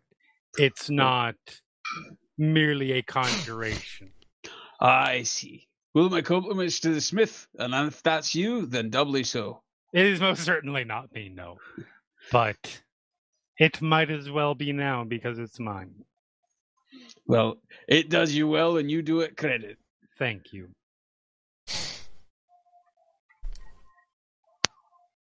Dungeon train, choo choo. So you summon the disc. You get in the horde. Who gets on the disc? On the disc, I'll hop on. Perhaps. Get in, losers. We're going dungeoneering. I'm gonna fly alongside the boat on my staff. All right, it's a broom of flying. Sen on the disc, Valdeth, Gent, Ithram, and Grummond in the boat or in the hall. You take off down one of the hallways. Grummond leading the way. Just while we're traveling, since it's also a ritual, just gonna every once in a while just be ritually casting detect magic. Okay. So Grummond, give me a perception check, Grummond. Is the Counter's disc a concentration? Nope. Oh, okay. Never mind. 14. That'd be the lamest concentration spell. You stub your toe and your friend collapses. So with the 14, you're sort of traveling. You're guiding them down, using your floating hull to get around most of the traps, and occasionally using, stopping the hull and thus the convoy and going, showing off your expertise by triggering a trap with that 10-foot pole that you've really come to like. Occasionally just sort of reaching up and swatting a stone, which causes, a parade of spears to come clattering down on the other side, hitting a few skeletons that are on the rocks, and as opposed to hitting you all. And just sort of guiding down the sort of twisting, collapsed corridor formed from the ruins of multiple different civilizations. You're starting to sort of get a familiarity with where you're at, Grummond. You've been here a few times coming through. And you know that there's a layer change soon, and for as far as frontier speak, a layer change is where the architecture very drastically gets different, as opposed to the architecture is a blending of multiple different kingdoms as you go through it. When you hit a layer change, you're actually delving deeper into a section where it's more predominantly one kingdom structure than another. These tend to be pockets of the hive that are more stable, and so while they still change, they tend to certain patterns tend to emerge more often that are more identifiable. These would be the names of the sections of the ruin that the map seller. That the iterative map seller sells. So, where you were just at is basically known as the entry hive, which is the preliminary first place where all the entrances appear in this particular area of the hive. You're about to delve into the Underborough, which was a residential area that was built underneath another kingdom. So it's like you can in the Underborough you can more often make out like residential areas and places of business and shops like that, which is one of your more favorite hunting grounds because that's where you find those recipes and things that might have survived. Okay. So you can tell that's coming up in a little bit as you're sort of clearing this hallway of traps while floating with whatever you want to do with that information. Yeah, I will pass all of this along as we're moving along. So you are all being educated on the stratification of the ruins. It's like half tour guide and sort of half your uncle telling you semi-boring stories about where he grew up. So it's like okay. So we're coming up on what a lot of the academics in the area call a layer change. Now, right over there is where I lost one of my toes one time when a door came down, sheared it off, had to carry it back in my pocket. This pocket right here, look, you still see the stain. Someone had to stitch it back on. And over here, we're moving into the underhive. So it's You're very good at this. Tanya's enthralled. This is perfect. Best tour. Usually they're like too academic and boring. This is the right amount of everything. I'm into it. And he will offer drinks as we move on, sort of paired with the areas of the hive. Oh no, okay. Yeah, she's probably getting tipsy by this point. It's fine. Oh yeah, no, this is also much better alcohol than you found in the bar. Yeah, no, this is very nice. So the next area that we're moving into, what culture is that associated with? There isn't any specific culture that you're familiar with. The Underborough seems like it was a to you. It strikes you as interesting because it's like every single kingdom has some layer of Underborough to it. It strikes you as this is probably where the people that didn't want to be there or didn't have a lot of money or both sort of were kept. Okay. And it's not really associated with any one time period or kingdom. It's just sort of an ever-present layer of the hive. Got it. Okay. Well, thank you. Well, that's going on. Meredith will look over at Veldith and says, "So, how many days do we have left theoretically?" I've been keeping track, and I just don't know how many days we've gone by. We were still at 4 days left. Yeah, got 4 days. 3 days is what I have. 3? Yeah. Mm-hmm. Yeah, because you've had a rest since you got here. Right. Yep. Yeah. So yeah, we've got 3 days to find this phylactery before the Lich returns to its body. And well, I am absolutely confident we will do so. What is our contingency plan? Kill it again. This time it won't have its entire power base and fortress of necromantic energies to hide behind, which unless we were able to kill it through all of that last time. Unless it hit its power base in another necromantic lair. Potentially. But that's information we don't have yet, and we can't plan around what we don't really know. We can take an estimate, but ultimately, contingency for a reason. Yes, but we don't know how much we're going to have to plan around. No, of course not. But ultimately, if we're too late to stop the Lich from reforming, then it's a matter of destroying the phylactery as best we can, and then dealing with the Lich. And do we have a plan for Either destroying the phylactery? That's something that our wizard is going to have to try and see if he can find answers to, because I am not that versed in that level. He holds up a single finger, and there's a slight green glow. This disintegrates. Works on most things. It does.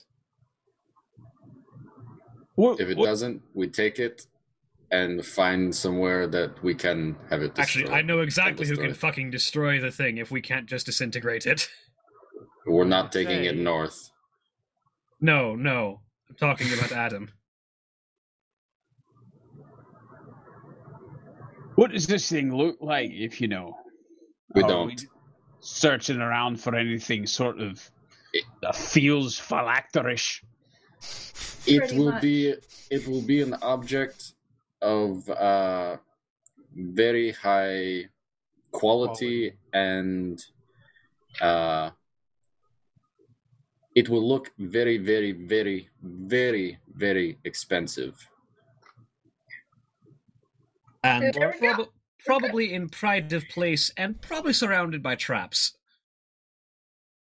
It will often, in most cases, I've done some research into Lichdom in some of my searchings.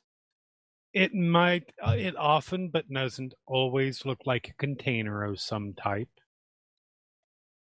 Because it's meant to hold a soul. Of course. But not necessarily. It could be a cage. It could be a gem. It could be a bottle. All right, but before we go smashing those, no, we're not smashing. We will check for proofs on the side first. All right. So, although I'll be fair, I'll be honest with you. Some of the ones I've got in here, and he gestures to some of the jugs. We got less proof, more circumstantial evidence, sort of thing. If you follow me. It could conceivably be a very well prepared, particularly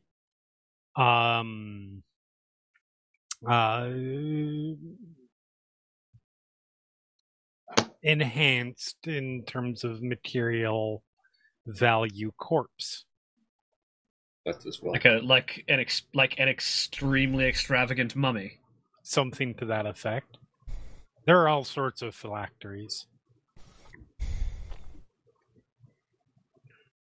When we think we're getting close, I can try and seek it out. But if it's hidden magically, then it doesn't work. Which it seems like a given that someone that magically powerful would hide the thing that is their lifeline from detection magic. Maybe. But we're looking for concentrations of traps, any particularly fancy treasure, that sort of thing. They do tend to be very difficult to destroy. Oh, and we think he was in love with Bard. Maybe. All right. So sort of a engagement ring, friendship bracelet sort of thing. Potential, that's a fair point. They might have a certain amount of sentimental value for them, and from what we can tell of this person's history, being spurned by this legendary musician is part of what led them down this road. An instrument. The person, the love's heart. The love. Yeah. I don't know. All possibilities. It will, if it is not difficult to destroy, it will probably have a guardian of some kind, obviously. Could you, Meredith, show them with your illusory magic motif? The type of motifs? Was that? Oh, sorry, no, was that you, or was that? We did a drawing. Oh, yeah. That's right. Show the pull drawing. out the sketch, yeah. Yeah, because your illusions are all self-based, so. Correct. I forgot. And he hadn't seen it yet, so. It's not illusion, but yes. Yeah. So I pulled out a sketch. It's of this pillar that we found in the Lich's palace. And it has like, what did it have? Like a magician, a knight, Noble, a noble, a noble, and the muse. Something else. There was the muse. Mm-hmm. So. Okay. So it's this sort of. Might look like that. It's a mural, effectively, with that has like sort of a graphic story being told. Make me a history check. All right then.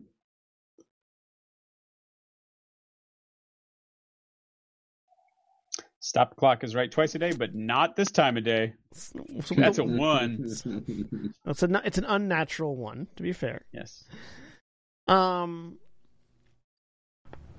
mean, there are lots of places with murals throughout the ruins. Like the all various kingdoms enjoyed, leaving markings both of their magnificent past of 5 years, and their glorious future not yet written or ever achieved. So there's lots of murals. It's particularly difficult to tell which ones are real narratives and which ones are sort of like hopeful narratives. Nothing about this in particular jumps out at you, but that doesn't mean you haven't seen it before. Okay. We'll be looking for that style of extremely gothic architecture as well, in general. Okay. All right. Well, you definitely imagine file that away, at least for reference. You definitely imagine it's going to be under the Underborough. Okay. Well, probably farther to go then. Got to get deeper, as you said. Yeah. About the 50-minute mark is when Ithran starts casting, ritual casting Tensor's floating disc again to just re-up it underneath whoever's sitting on it. Okay. Appreciated. Sin does not fall on her ass. Yep. Or his ass. So once we do get, let's say worst comes to worst, we don't find it in 3 days. We're fighting the Lich. What tactics did you observe? What can we use? He had a field around him that you couldn't, if someone went unconscious, they couldn't be raised. I could still heal within it, I think. I see. Yeah. But specifically, it was only if they were taken down by necromantic magic. Yeah. If they took necrotic damage, which is pretty much what he was using, I think, the whole time. So that would make sense. Yeah. And it didn't happen, but he might be able to raise people from the dead that way, or raise them into zombies, bad kind of zombies, not like mine. Right. Without the Weaver. Mm-hmm. He is still a wizard of some reputable power. Yes, he didn't seem... Those that achieve them normally are. Yes, of course. He didn't seem all that concerned with battlefield mobility. He mostly stayed what he was and threw his magic. Very potent and effective, but he didn't seem all that concerned with maneuvering. Killed me last time. Oh, right. You got better. Mm-hmm. So I'll probably try and do that again. So, my understanding was you are usually the one who's in charge of bringing folks back. So, who did the bringing back in that situation?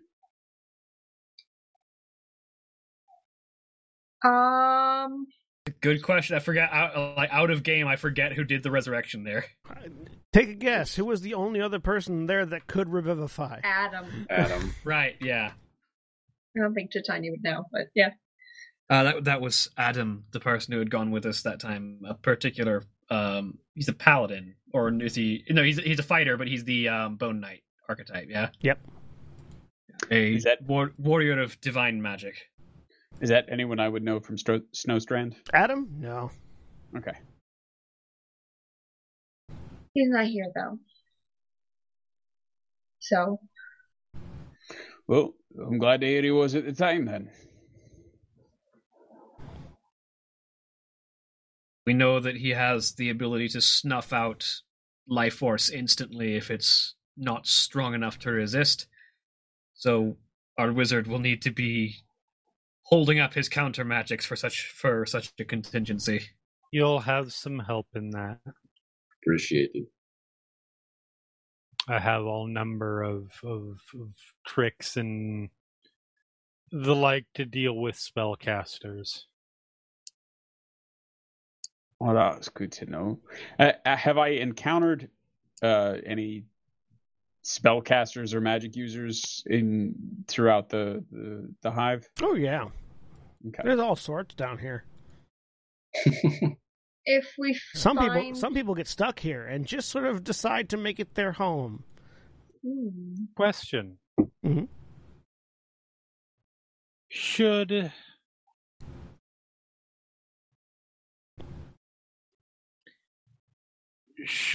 this Rhyhor manage to come out of their phylactery,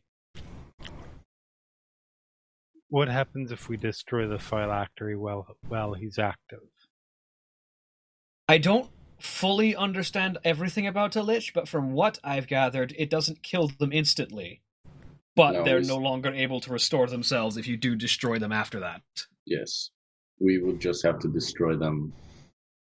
When we destroyed them after that, they would not be able to reconstitute. What happens if the phylactery is not on this plane? They will reconstitute near that. Even if it is on a different plane? It's still a physical thing that they are attached to. It doesn't matter where it is. They will come back near it. Fair. Okay. I like where you were thinking now. Yes, I wasn't sure if that was a concern. It'll still take him some time. Was it hard to kill him last time? I mean, it was intensive. It was an intense fight, but and it was difficult, yes. And, so maybe we were also tired from marching through that fortress repeatedly. How vulnerable was he to being psychically fooled with? He seems resistant to most forms of mental manipulation. I don't know about direct psychic damage, but we weren't able to get a hold on his mind, those of us who had mental manipulation powers. Fair. Didn't have too much opportunity. Like most undead, though. Can't be held person. No. Yes, cannot be held or... Held person or just held? Those are two separate things. I didn't try to hold him. We don't have that kind of relationship. Paralyzed, I believe, is the particular. Well, no, I mean... Could not be magically paralyzed. Casting the spell known as Hold Person. And then there is casting the spell known as Hold Monster. He is not a person. He is an undead. I didn't try that one. Well, also, she tried the wand of paralysis, which is... I think which is Hold Person. Hold Person. Oh, it is Hold Person. Is it Hold Person? Yes, it is. That explains a lot. I also tried Hold Monster on the knight, and that didn't work. So... very well. Wand of Paralysis doesn't care the creature type. Yeah, Wand of Paralysis is not Hold Person. It's Paralyzed. Okay. Yeah. It's status effect Paralyzed. Which is also the thing that Hold Person does, but... that has specific caveats about undead or not. Was he was he that you're aware of? I realize you've only had one fight. There's a lot of things that may not have been tried. How resistant is he to physical alteration. I don't think we tried that. And just to clarify the point real quick, from a rules perspective, hold monster and hold person both paralyze. Yes. Wand of paralysis. The difference is hold person cares about certain characteristics. Hold monster doesn't care about characteristics. Wand of paralysis doesn't give a fuck what you are. It applies the paralyzed status effect. So it's more like hold monster than functionally. Hold it's a hold monster. Yeah, more functionally, it's more hold monster without the actual spell. Right. Yeah. Though hold monster also has no effect on undead. Yeah. Ithram has that and knows. Wand of paralysis would technically have an effect on the undead if they weren't immune to paralysis. If it wasn't immune to paralysis. Right. Most of my spells are of the evocative nature, at least when it comes to fights. Mine are a touch more tricksy. I have some physical directly, not fireballs or the like, more making heads explode and that sort of thing. But generally, no, I prefer working a little bit more subtly. I don't think any of us tried to change his form. There were certainly some polymorph spells being cast, but not on him. All right. Well, I will probably keep my magic in check and at that sort of thing for counters and dispels and the like, but should it come to it and I have an extra ability to do so, we'll see how it goes. I just want to point out the fact that the person that just said I prefer to work in more subtle ways is carrying a big fuck-off golden greatsword. Yes, that is absolutely true. No, it's not. It's not that either statement is true. It's a funny. Yes, no, image. Absolutely. I prefer to work in more subtle ways. When I said absolutely true, I meant that is true. He is carrying a big fuck-off sword. At this point, the Hoarder's Hall rolls to a halt. As you find yourselves all sitting or standing or hovering next to the edge of a vast chasm. You can see the other side. It looks like it's probably about 70 feet across, but the drop looks like it goes down a good 150 feet, all told, into just darkness. But you can see that there are layers to the cliff faces. It's not just like a straight cliff face. It's like the floor crumbles away, there's a bit of ground and rubble, and then there's open air, and then there's buildings and ruins, and then air, and then more rubble. So on and so forth. A fly just flew into my mouth. Oh, jeez. Oh. Well, it's dead now.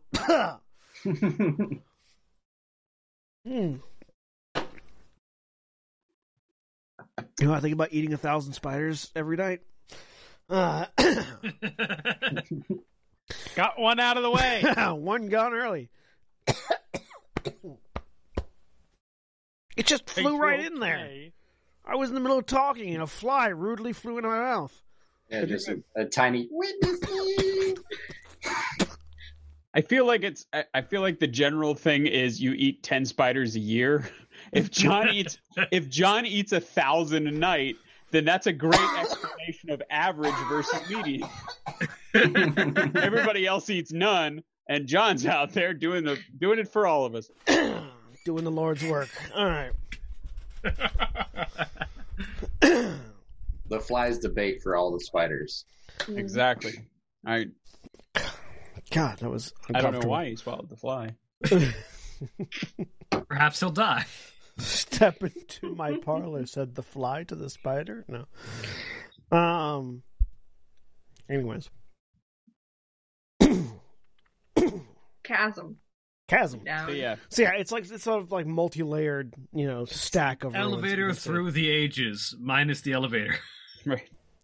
How far across did you say it was? About 70 feet across. Okay. So yeah, you are stopped at the edge of the cliff. Okay. I'll stretch my legs. It seems like literally just said it, but how far? 70 feet across, 150 feet down, roughly. 70 feet across. Okay. Last time you were here, there was like a staircase, Grumman, but it doesn't seem to be one here. I was just about to ask. Okay.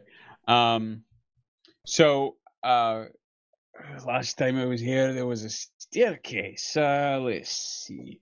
Does there appear to be any way across or anything? Hold on one second. Yeah, is there any way across? When you get a chance, make me a perception check. I can get across. Can I look for the staircase that he mentioned? Perception check. Okay. 21. 21. In fact, I can get across. Oh, I'm still whispering for some reason. Sorry, 22. Yeah, though for what it's worth, you do want to go down, not across. I can get a lot of the way down. I mean, everyone can get all the way down. Actually, I can get all the way down. Never mind. It's just a question of getting down safely. I can get this all down safely. So, with a 22 from Titania and a 21 from Grummond, is anyone else making perception checks, or just waiting? Valdis is gonna just see like how far down if she can tell what it looks like on the lower layers. Blech. 15. Not persuasion, but that is the same roll, so 14. Okay. So with the 14, Valdeth, assorted ruins. Like you're not able to make out anything specific yet. There does seem to be a more consistent pattern of construction here. These look more like kind of like the more tightly packed apartment rows or like townhouses that are in the lower rings of Taram. Mm-hmm. But like covered in rubble and debris. Sin, you're trying to see how far down it is, or what were you trying to see? Essentially, yeah. I'm trying to see if there's anything down there that like is it generally safe to land down there. Looking down, sort of like the edge of your vision, you don't see the bottom of the chasm because your vision is 120 feet. Dark vision is 120. Yeah. So you can't actually see the bottom of the chasm from where you're at. So you can't tell where would be a good place to land.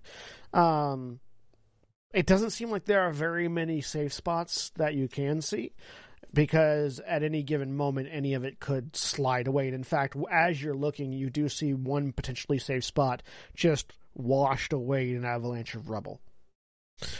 Grummond, looking around. You were looking for a way down, or what were you looking for? Well, hang on. Well, Craig's talking to someone else, so Titania. Okay, sorry. Grummond, what were you looking for? Sorry, I was trying to figure out if there's anything, any ropes or remnants of a bridge or anything like that. No bridge at the moment. Okay. Though again, you do want to go down rather than across. Yeah, but that's why I was thinking if there was a bridge and there isn't anymore, maybe we could climb down it like a Jacob's ladder. You can certainly see like you have it if you could provoke a few ruin slides here and there, you can certainly see where you might be able to construct a path down through some of the ruined buildings. It'll be dangerous, and you'd have to figure out a way to cause a bit of the ruins to shift. But you're sort of looking like if that were to slide over there, we could jimmy our way down that way. There's a hole in that roof we could climb down through, navigate our way through that structure. We could get to and you're sort of plotting a way to sort of like parkour your way down floor by floor. Right. I am proficient with mason's tools. I don't know if that would help me. That would absolutely help out the right brick here. Yeah, that would absolutely help you. Could figure out an artificial landslide. Titania, you're looking around for a ladder. Yeah, we're just down. You can see a ladder. Oh, it's in 3 pieces.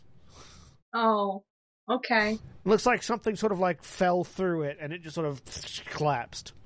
Is it repairable? I have mending. Potentially, it would take a while, but you'd have to get to it first. Okay, it's right down. There's a ladder right down there. I start flying down toward it. How long would it take to make the sort of ruined staircase that we were talking about? Make a intelligence check with your Mason's proficiency. Oh, come on.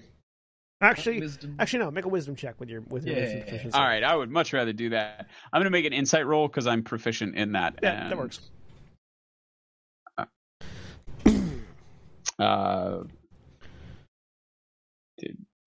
There we go. 21. Do you have stone cutting? Do I have stone cutting? I believe you should, as like I think we all do. It's a primary dwarf race thing. Yeah. But you would also be able to add your stone cutting to it. Yes, stone cutting. Yes. So double your proficiency.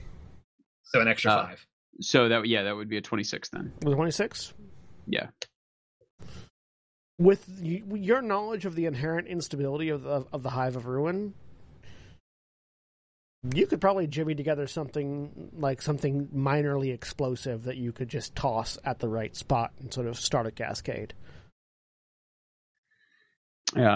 Okay, so that's fairly fast then. Grumman says, if you all don't mind announcing our presence to anything that might be down below, I could get us something resembling a usable path pretty quick.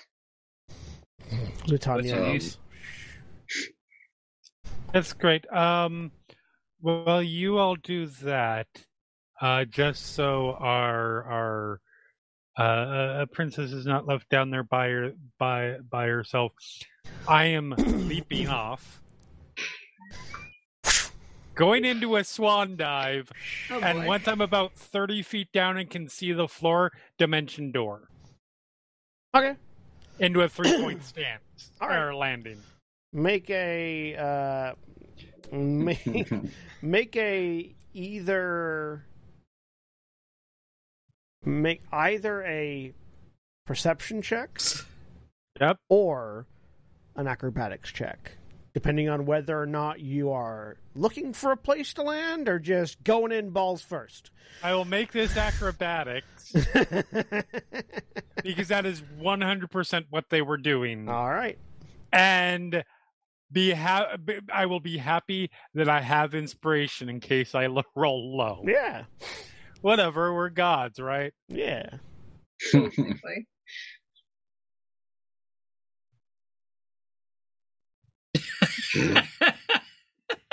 Jeremy. Did you expect any Jeremy rolling dice? There was no other outcome. Yes, I expected more. I live in hope. We will use that inspiration. Swan. There we go. There we go. So you get within to where you can see the floor, and you realize your mistake. In that, so excited for this.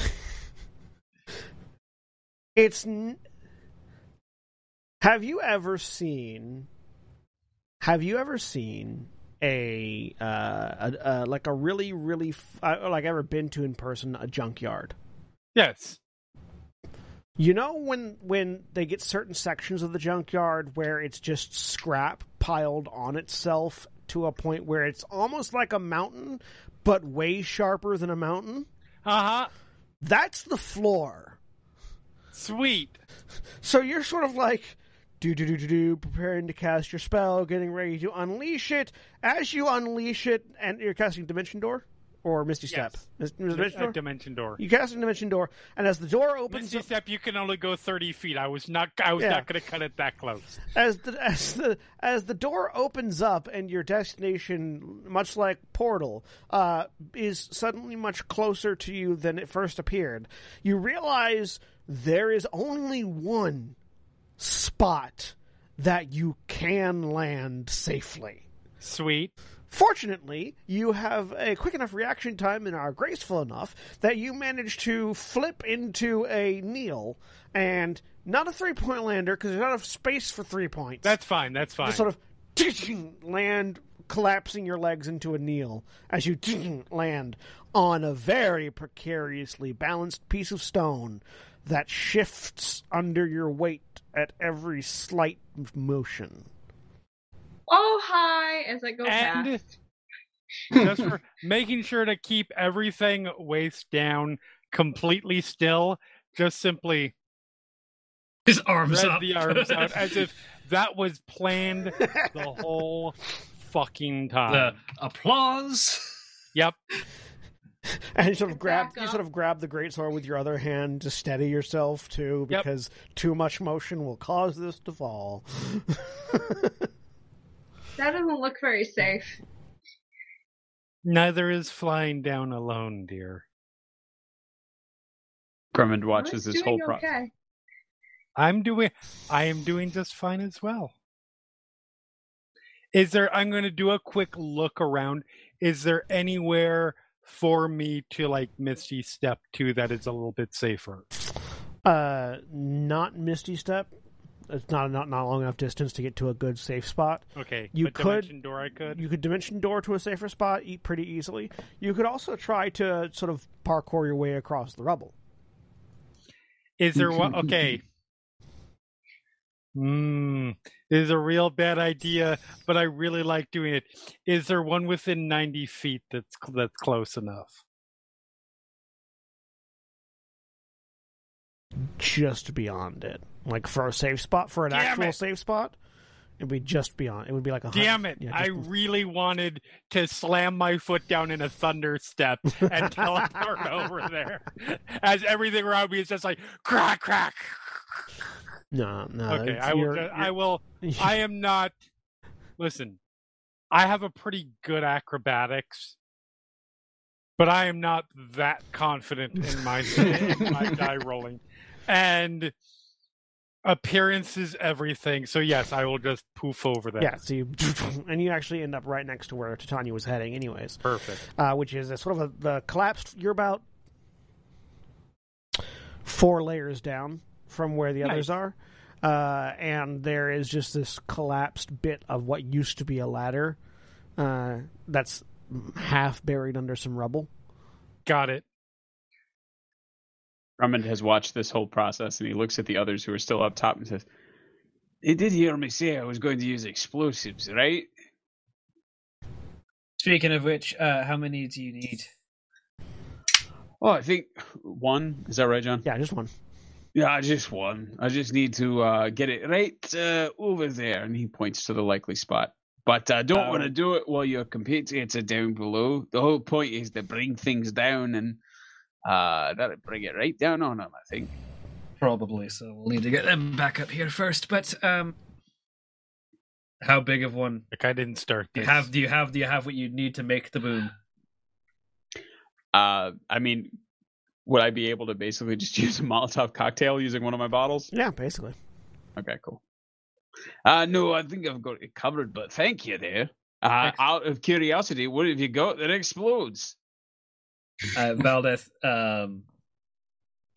extends her hand out, and out of like a magical rune on her wrist emerges this sort of like shining sword that is made out of some kind of like star metal. And like in the chamber, there's a literal rotating chamber around the hilt of the blade, and she sort of pops it out and pulls out what looks like a small and explosive shotgun shell. Got a shit ton of these, and she points over at Gent. He's got quite a few munitions of his own. Well, if you don't mind me using it, I'd rather do that than dip into some of my stock.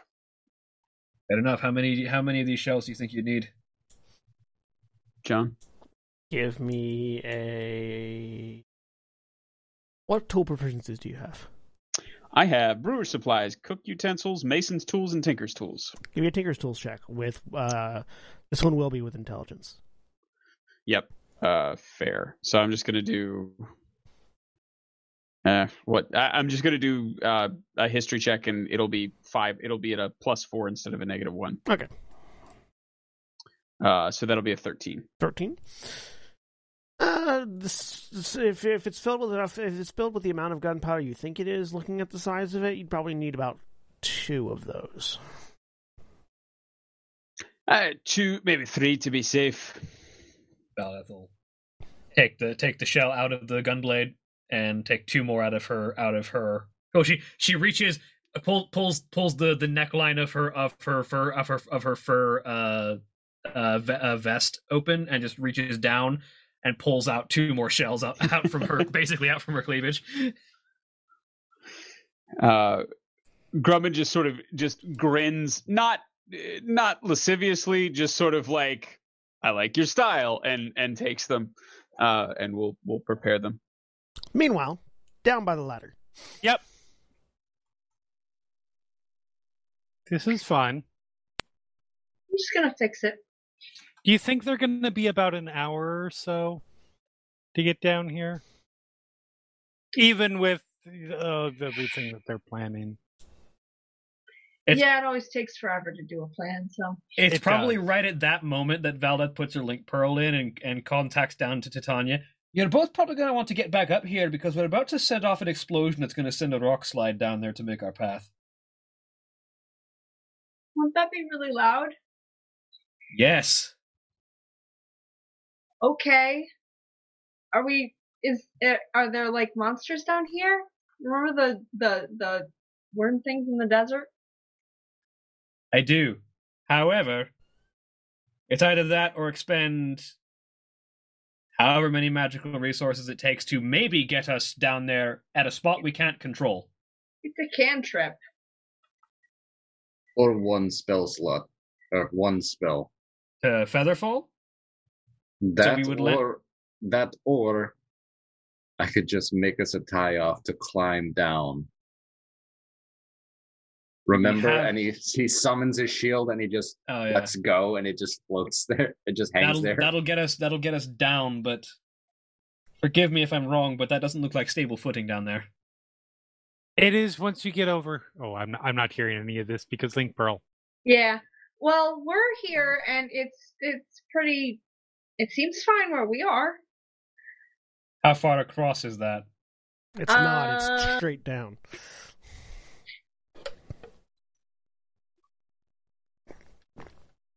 But I think he's saying how far across is it for like how many of us can land there? Yeah, like how many of us could fit on that in that area? Oh, it's like an entrance into another layer. So it's okay. It's where we have to go. The layer we were going for, I think. Is it the one we were heading for? I think so. All you were heading for was down. Are they basically at the bottom of this chasm then at that point? They're 4 layers down. Yeah. Is there further down? Yeah. Can you see a safe way to get further down? I'm gonna peer over the edge. Nope. Like, you can tell there's another layer, but it's from that layer up is rubble. Well, that's a whole bunch of rubble down there, so... So a slide might end up shifting some of that and making more room for us as well. Or just piling onto it and closing it off further. Potentially. Yeah. Well, suppose we can. Do we have enough? Here's the question: do we have enough rope to get down there? I have 50 feet. I just bought 100 feet, so we should be good between the 2 of us. Mm-hmm. Can you just fly the magic canoe down? I mostly said magic canoe. We're gonna disappoint. Our poor new dwarf not getting to blow anything up. No, he'll just have to say he'll save that grenade for later now. Yeah, exactly. I don't think the hull works that way. I think if you drive it off a ledge, it just falls, right? I don't know how it works. That's what Johnny would think of. I don't know for sure either. Wait, actually, hold on. It might have a flight speed. It does. It has a 10-foot flight speed. Yeah. Well, then never mind. Sure. All right, everybody, pile in. Well, it has a 10-foot flight speed, but it can only hover 20 feet off the ground. So, if you go over the cliff, it will slowly fall. So if it goes over the cliff, does it just fall and then stop, or does it just slowly descend? Because it has a hover speed, because it can hover, I would say it would slowly descend. You just have no horizontal control while it's descending. Until you get down to 20 feet off the ground. So it just carries momentum and slowly. Oh boy. It's like if you cast Slow Fall in World of Warcraft and jump off a ledge. Yeah. It's like, your feet keep going. Or if you do like I do, which is cast Slow Fall, then get on a mount, and then go off the ledge. I mean, if you want, I can turn into something that flies too. And well, the two of you are already down there, so I think the four of us remaining might. I think I'm one of the heavier people here, and I'm not 200 pounds myself. All four of you have been riding in the hold already. Have we? Okay. Yeah. I don't remember how many were on the hold and how many were on the hold. Gant, Valdeth, Ithrim, and Grummond were the only ones in the Hoarder's hold. Cool. Yep. The remainders were on the disc and on the broom. Cool. Mm-hmm. Tell them, tell them to feel free to take as much time as they need. Let's. As I angle for a short rest, so I can get my 2 spell slots back. What was the question? I'm sorry. I said, Valve was just like, well, let's hover down then, Grumman, then you can save those shells for a grenade later. Oh, that sounds like a plan then. Let's go. Got a literal shite ton. Right? So, and away we go! And it's like the beginning of a roller coaster, like, and then it just continues on that speed. Slow up and also slow down. Yeah. You can't go back. Raise his hands. Going back up is the hard part. Coming down is easy. It's back up is the hard part with the hold. Oh yeah, can we tie a rope up here first? Yeah, let's make sure that we do that. Actually, yeah. Grumman, yeah. You know that will be pointless. Oh yeah, okay, it'll be gone by the time we come back. Right. That's right. Yeah. Tying a rope here would be pointless. Fair. Okay. All right. As you go down, you look and you see the stairs that you saw last time. Oh, look, the stairs. What are they, like halfway up the wall? Yeah, they're like 20 feet higher up than they were previously, and they're not connected to anything. It's just like they're just stuck in the wall. So why does this place move on its own? Like, it doesn't look like regular tectonics. It's like magic is just shifting it. Is there just a residual magic everywhere causing changes? Do I happen to know? Mm. Okay. I don't know. Ithrim, do you have any ideas? Grumman had more to say. It was very stupid. It's okay. To do it. Back home in Swiggle, the Lady of Gran had servants that would move things around sometime. They're called dabus.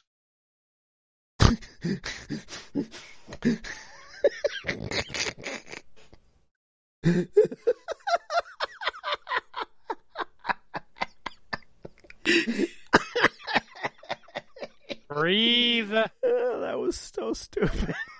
I told you it was going to be dumb. And I told Jeremy I was glad that we are not physically in the same location and I'm out of arm reach. Oh, I love it. I love it. Since I've been ritually casting detect magic every once in a while we're traveling through the hive, did I pick up anything like residual in the halls? There's some that might cause it to shift. There's some amount of residual magic, but nothing that would explain the shifting. No. Nothing magical. I believe time and erosion is a large factor. Yeah, but I don't think time and erosion makes a staircase go up. Down, yes. Up, not so much. No, but the way that this whole system is precariously balanced one on top of another, things don't always shift the ways that you would expect. Thing about being part of a city that builds down, though, you learn how things collapse. That staircase would not be intact if something shifted to push it upward. Well, I mean, it's not. It's very much broken apart from what it was originally attached to. It looks much more. But it's like still a staircase. Remnant. Like, it's a staircase to nowhere right now. Well, it's a broken. Like, it's got shattered one end, shattered on the other, and so it's stuck in the wall.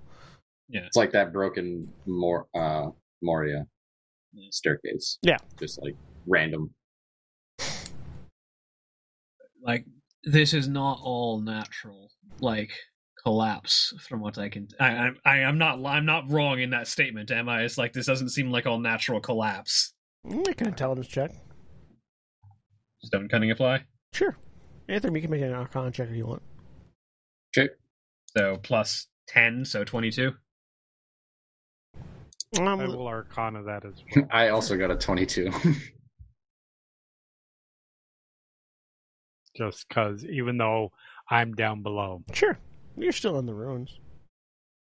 All right, with an 18, Sin, you would definitely attribute something of this to magic. You know, Right. like maybe not directly in such a way that you would detect it on the ruins themselves, but it's entirely possible that some sort of magical phenomenon just sort of churned up the earth, and maybe even still churns it up to a point where the ruins will shift naturally, but the origin of that shift is magical. Valdeth, you've never seen a ruin this complex or this dense. So you can certainly imagine that there are places where physics works properly, but the result seems wrong. Because there are many instances where physics works properly, but the result seems wrong. Because physics doesn't care about your perception of the results. Without seeing what happened to put the stairs there, you've no idea. Like, it doesn't seem like they should have been able to get there naturally, but it's entirely possible that something could have happened that did. Like, you know, you think about leverage and fulcrums. If something hits the right piece of stone at the right time with enough force, whatever was on the other end is going to go up, no matter how big it is or how wrong it seems for it to go up. And considering how much mass and how much ruin there is just sort of constantly shifting on itself, it's entirely possible for, like unto a wave, the ruins here to collapse down in such a way that it pushes more stuff up. So you can certainly see how this could be natural. You feel like the origin of it is probably magical, though. Like, even if the movement is natural, what caused it isn't. Ithram.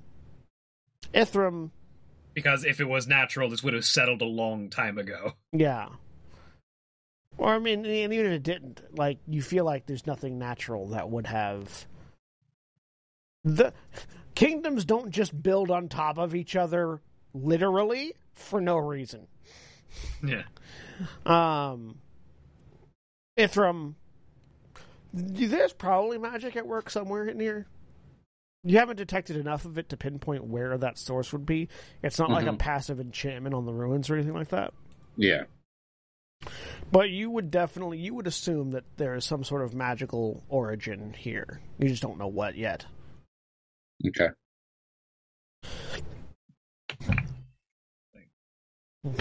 Like, I'll give you, it's possible to make these sorts of things happen within the realms of stone collapse, but I don't think the conditions here are ripe to make those collapses happen that way. Something else is forcing this.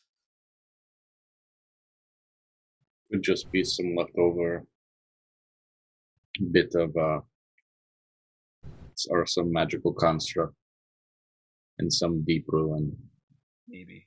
I've detected a bit of magic, but I can't pinpoint it, and because the area is so large.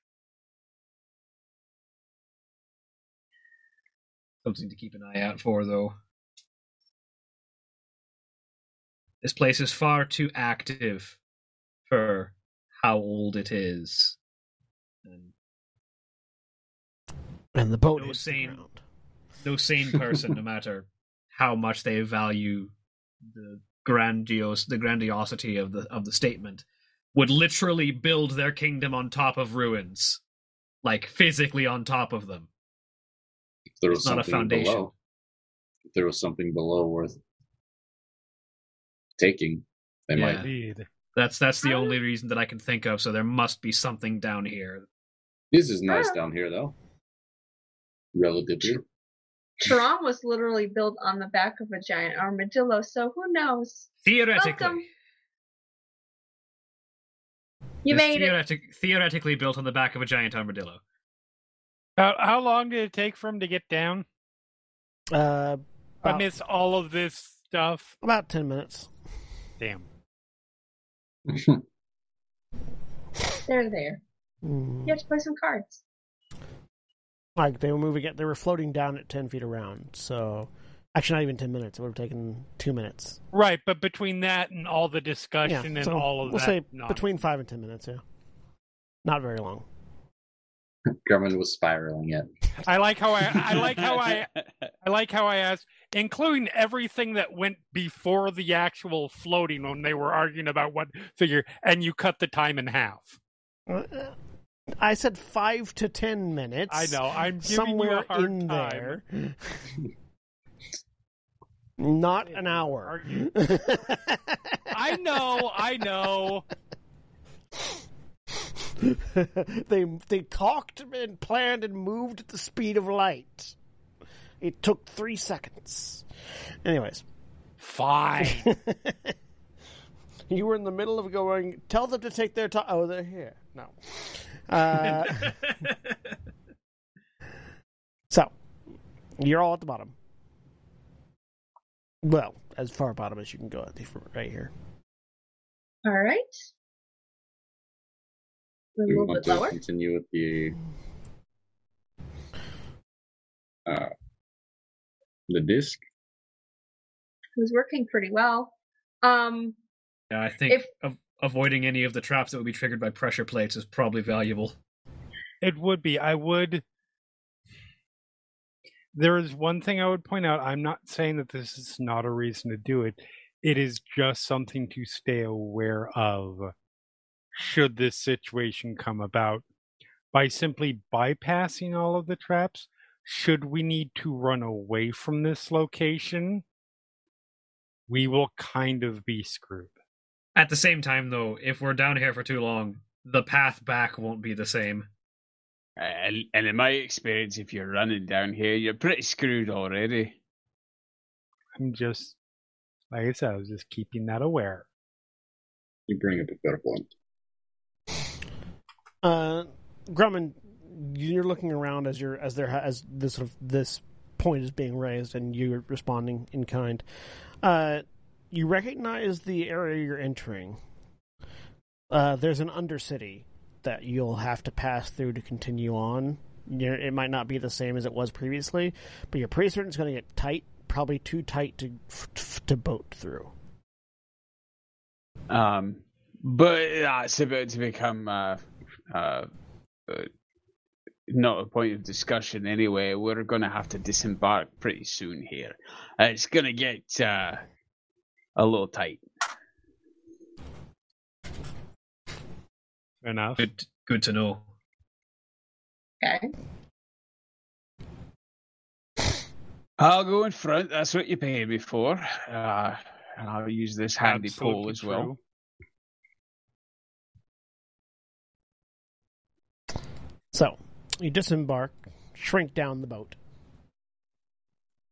and continue forward. The broad street that you find yourself on looks to be flanked by a variety of crumbled buildings that you would identify as at one point probably have been living spaces. Bits of tattered cloth and remnants lie around. Grummond, give me a perception check or an investigation check, one of the two. Sure thing. How old is all this again? Thousands. Ignore of that. years. That was a performance check. Oh, that's perception. Or at least hundreds, That was anyways, because I perception. believe. You rolled Yeah, that was perception. perception. Oh, okay. Well, then I'd like to keep that first one, please. Keep that first one. I thought I clicked on the wrong thing. There's a book over there. Who? Draw everyone's attention over here. That's our first scrap of something interesting. I'll look. Does there seem to be anything around it? It's sort of like it's a weirdly well intact book, with a brilliantly shining, not shining, but brilliantly polished red leather book with sort of a silver engraving on it. Can I read the engraving if it is words or letters? It is one word, with a bit of filigree around it. You can only see like the first 3 letters of it because of the way rubble is laying on it, but the first 3 letters are REC. All right. What language is it? Common. Okay. Well, there's a possibility, based on the arrangement of those letters, that that's a book of recipes, which, given the terms of my contract, might belong to me. Also, given the terms of my employment, I think it's some of my job to go over there and make sure. Wait, hang on. No, I'm not headed off that way. I'm just Okay. announcing my intentions ahead of time. Got it. It's a book. It might be dangerous. We've had some scary books recently. Oh, I don't like to May read I? those after a certain time in the evening. Mm-hmm. May I? I am going to send out my mage hand from the lantern. She's got like this lantern that she has clipped kind of on the side, and opens it, and a little blue ball comes out and becomes a hand, and is gonna walk over and start picking up the rubble. It is not strong enough to pick up the rubble. It's not? Okay, it's too big. The rubble is too heavy. Okay. Never mind. As a reminder, Mage Hand can only carry 5 pounds. Yeah, I didn't know how like much of dirt and small bits were the rubble. Okay, never mind. Is the rubble pressing down on the book? Yeah. It has to be moved. Okay. Yeah, like you might be able to wrestle the book out of it, but it'd be like it would take more strength than a mage hand has to pull the book out. Okay. I will hop off and says, well, that's a good idea, though.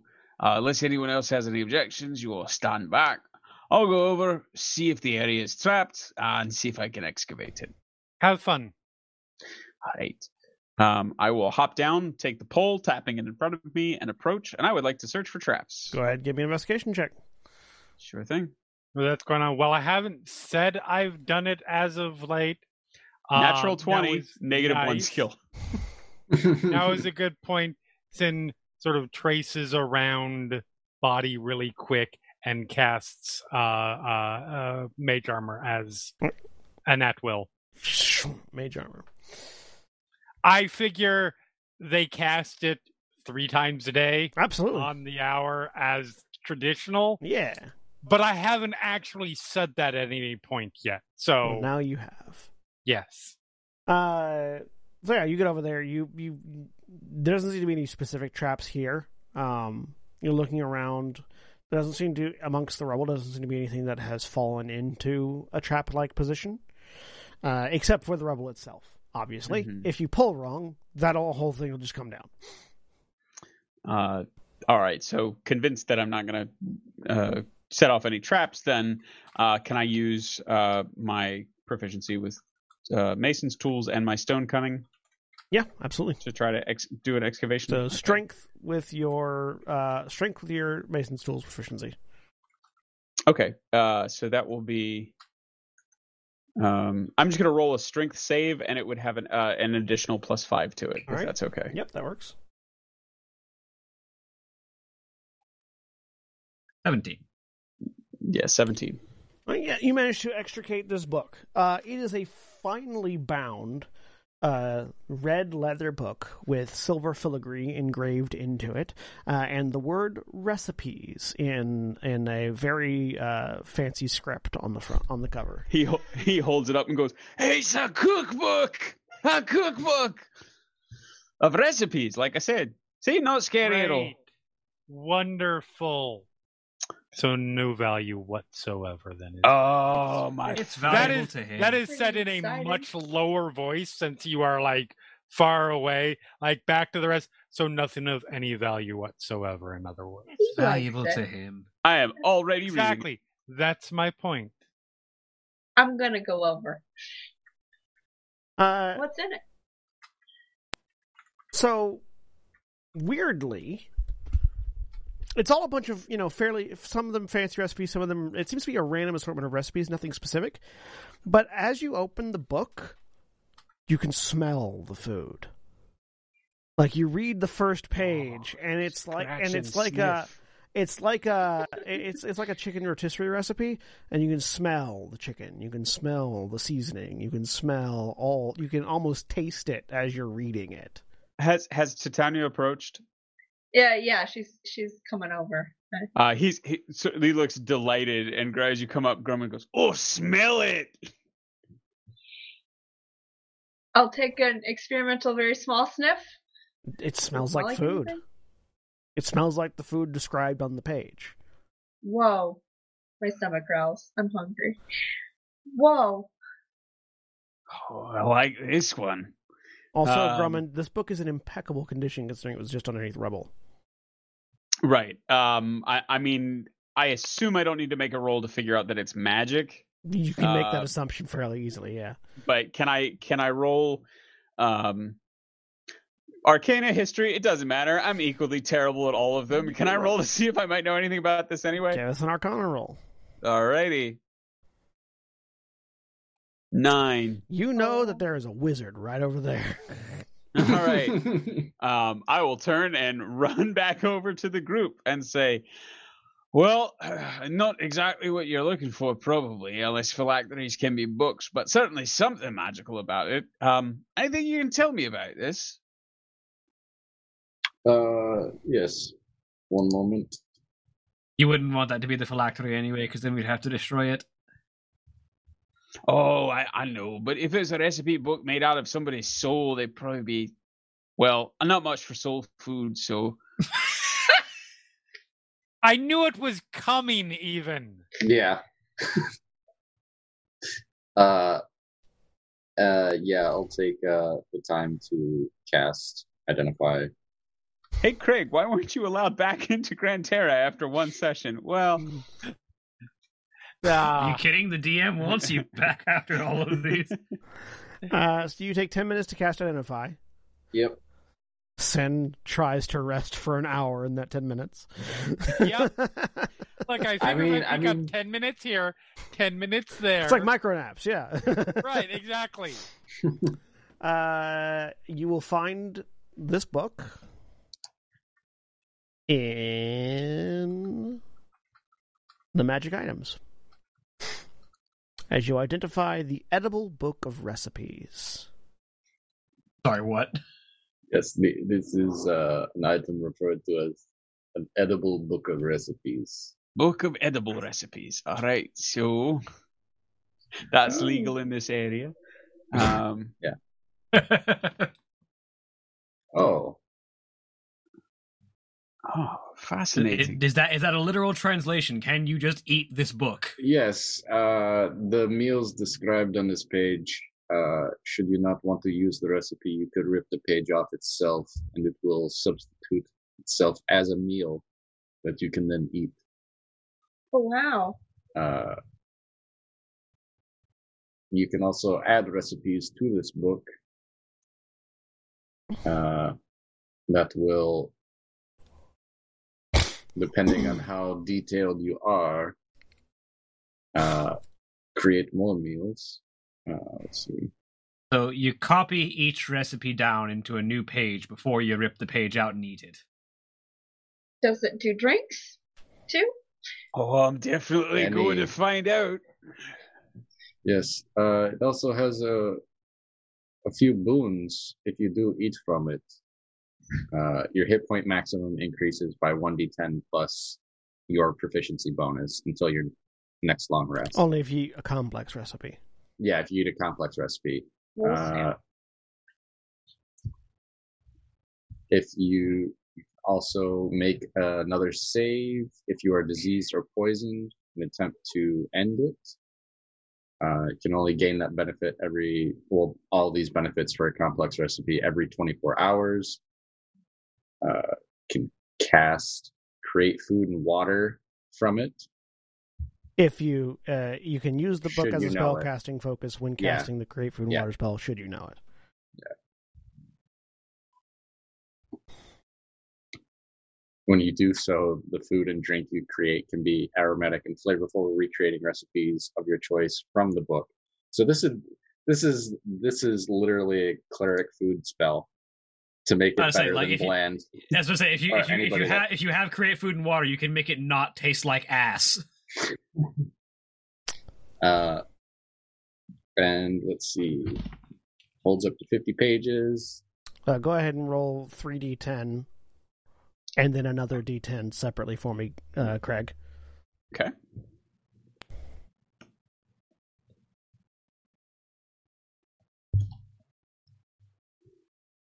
Dang. So it currently has 35 blank pages. And it has 35 blank pages and 2 pages with 2 filled pages containing complex recipes. Okay. So those are the 2 that you were smelling. Okay. So 25 pages total, 2 complex ones. No. No, 25 pages that are filled, two of which are complex. 35. 35 that are empty, 2 that are filled. Great. Oh, wait, I thought it could hold up to 60. It can hold up to 50 pages. Hold up to 50, okay. Somebody has obviously pulled some pages out of this and eaten them. Okay. Okay, cool. And the other pages are just blank? Or just don't have complex ingredients? They're just blank. Yeah, they're just blank. They can be filled with any recipe that Drummond or anybody else knows. Takes a minute to put a simple recipe in, takes 10 minutes to put a complex recipe in. The complex recipe is the only one that provides any benefits. When all the pages are removed, you can attempt to rebind it early. So you can attempt to put more pages back into it, to rebind it to... you can attempt to rebind it either when all the pages are removed, or you can attempt to rebind it early to get it back up to 50.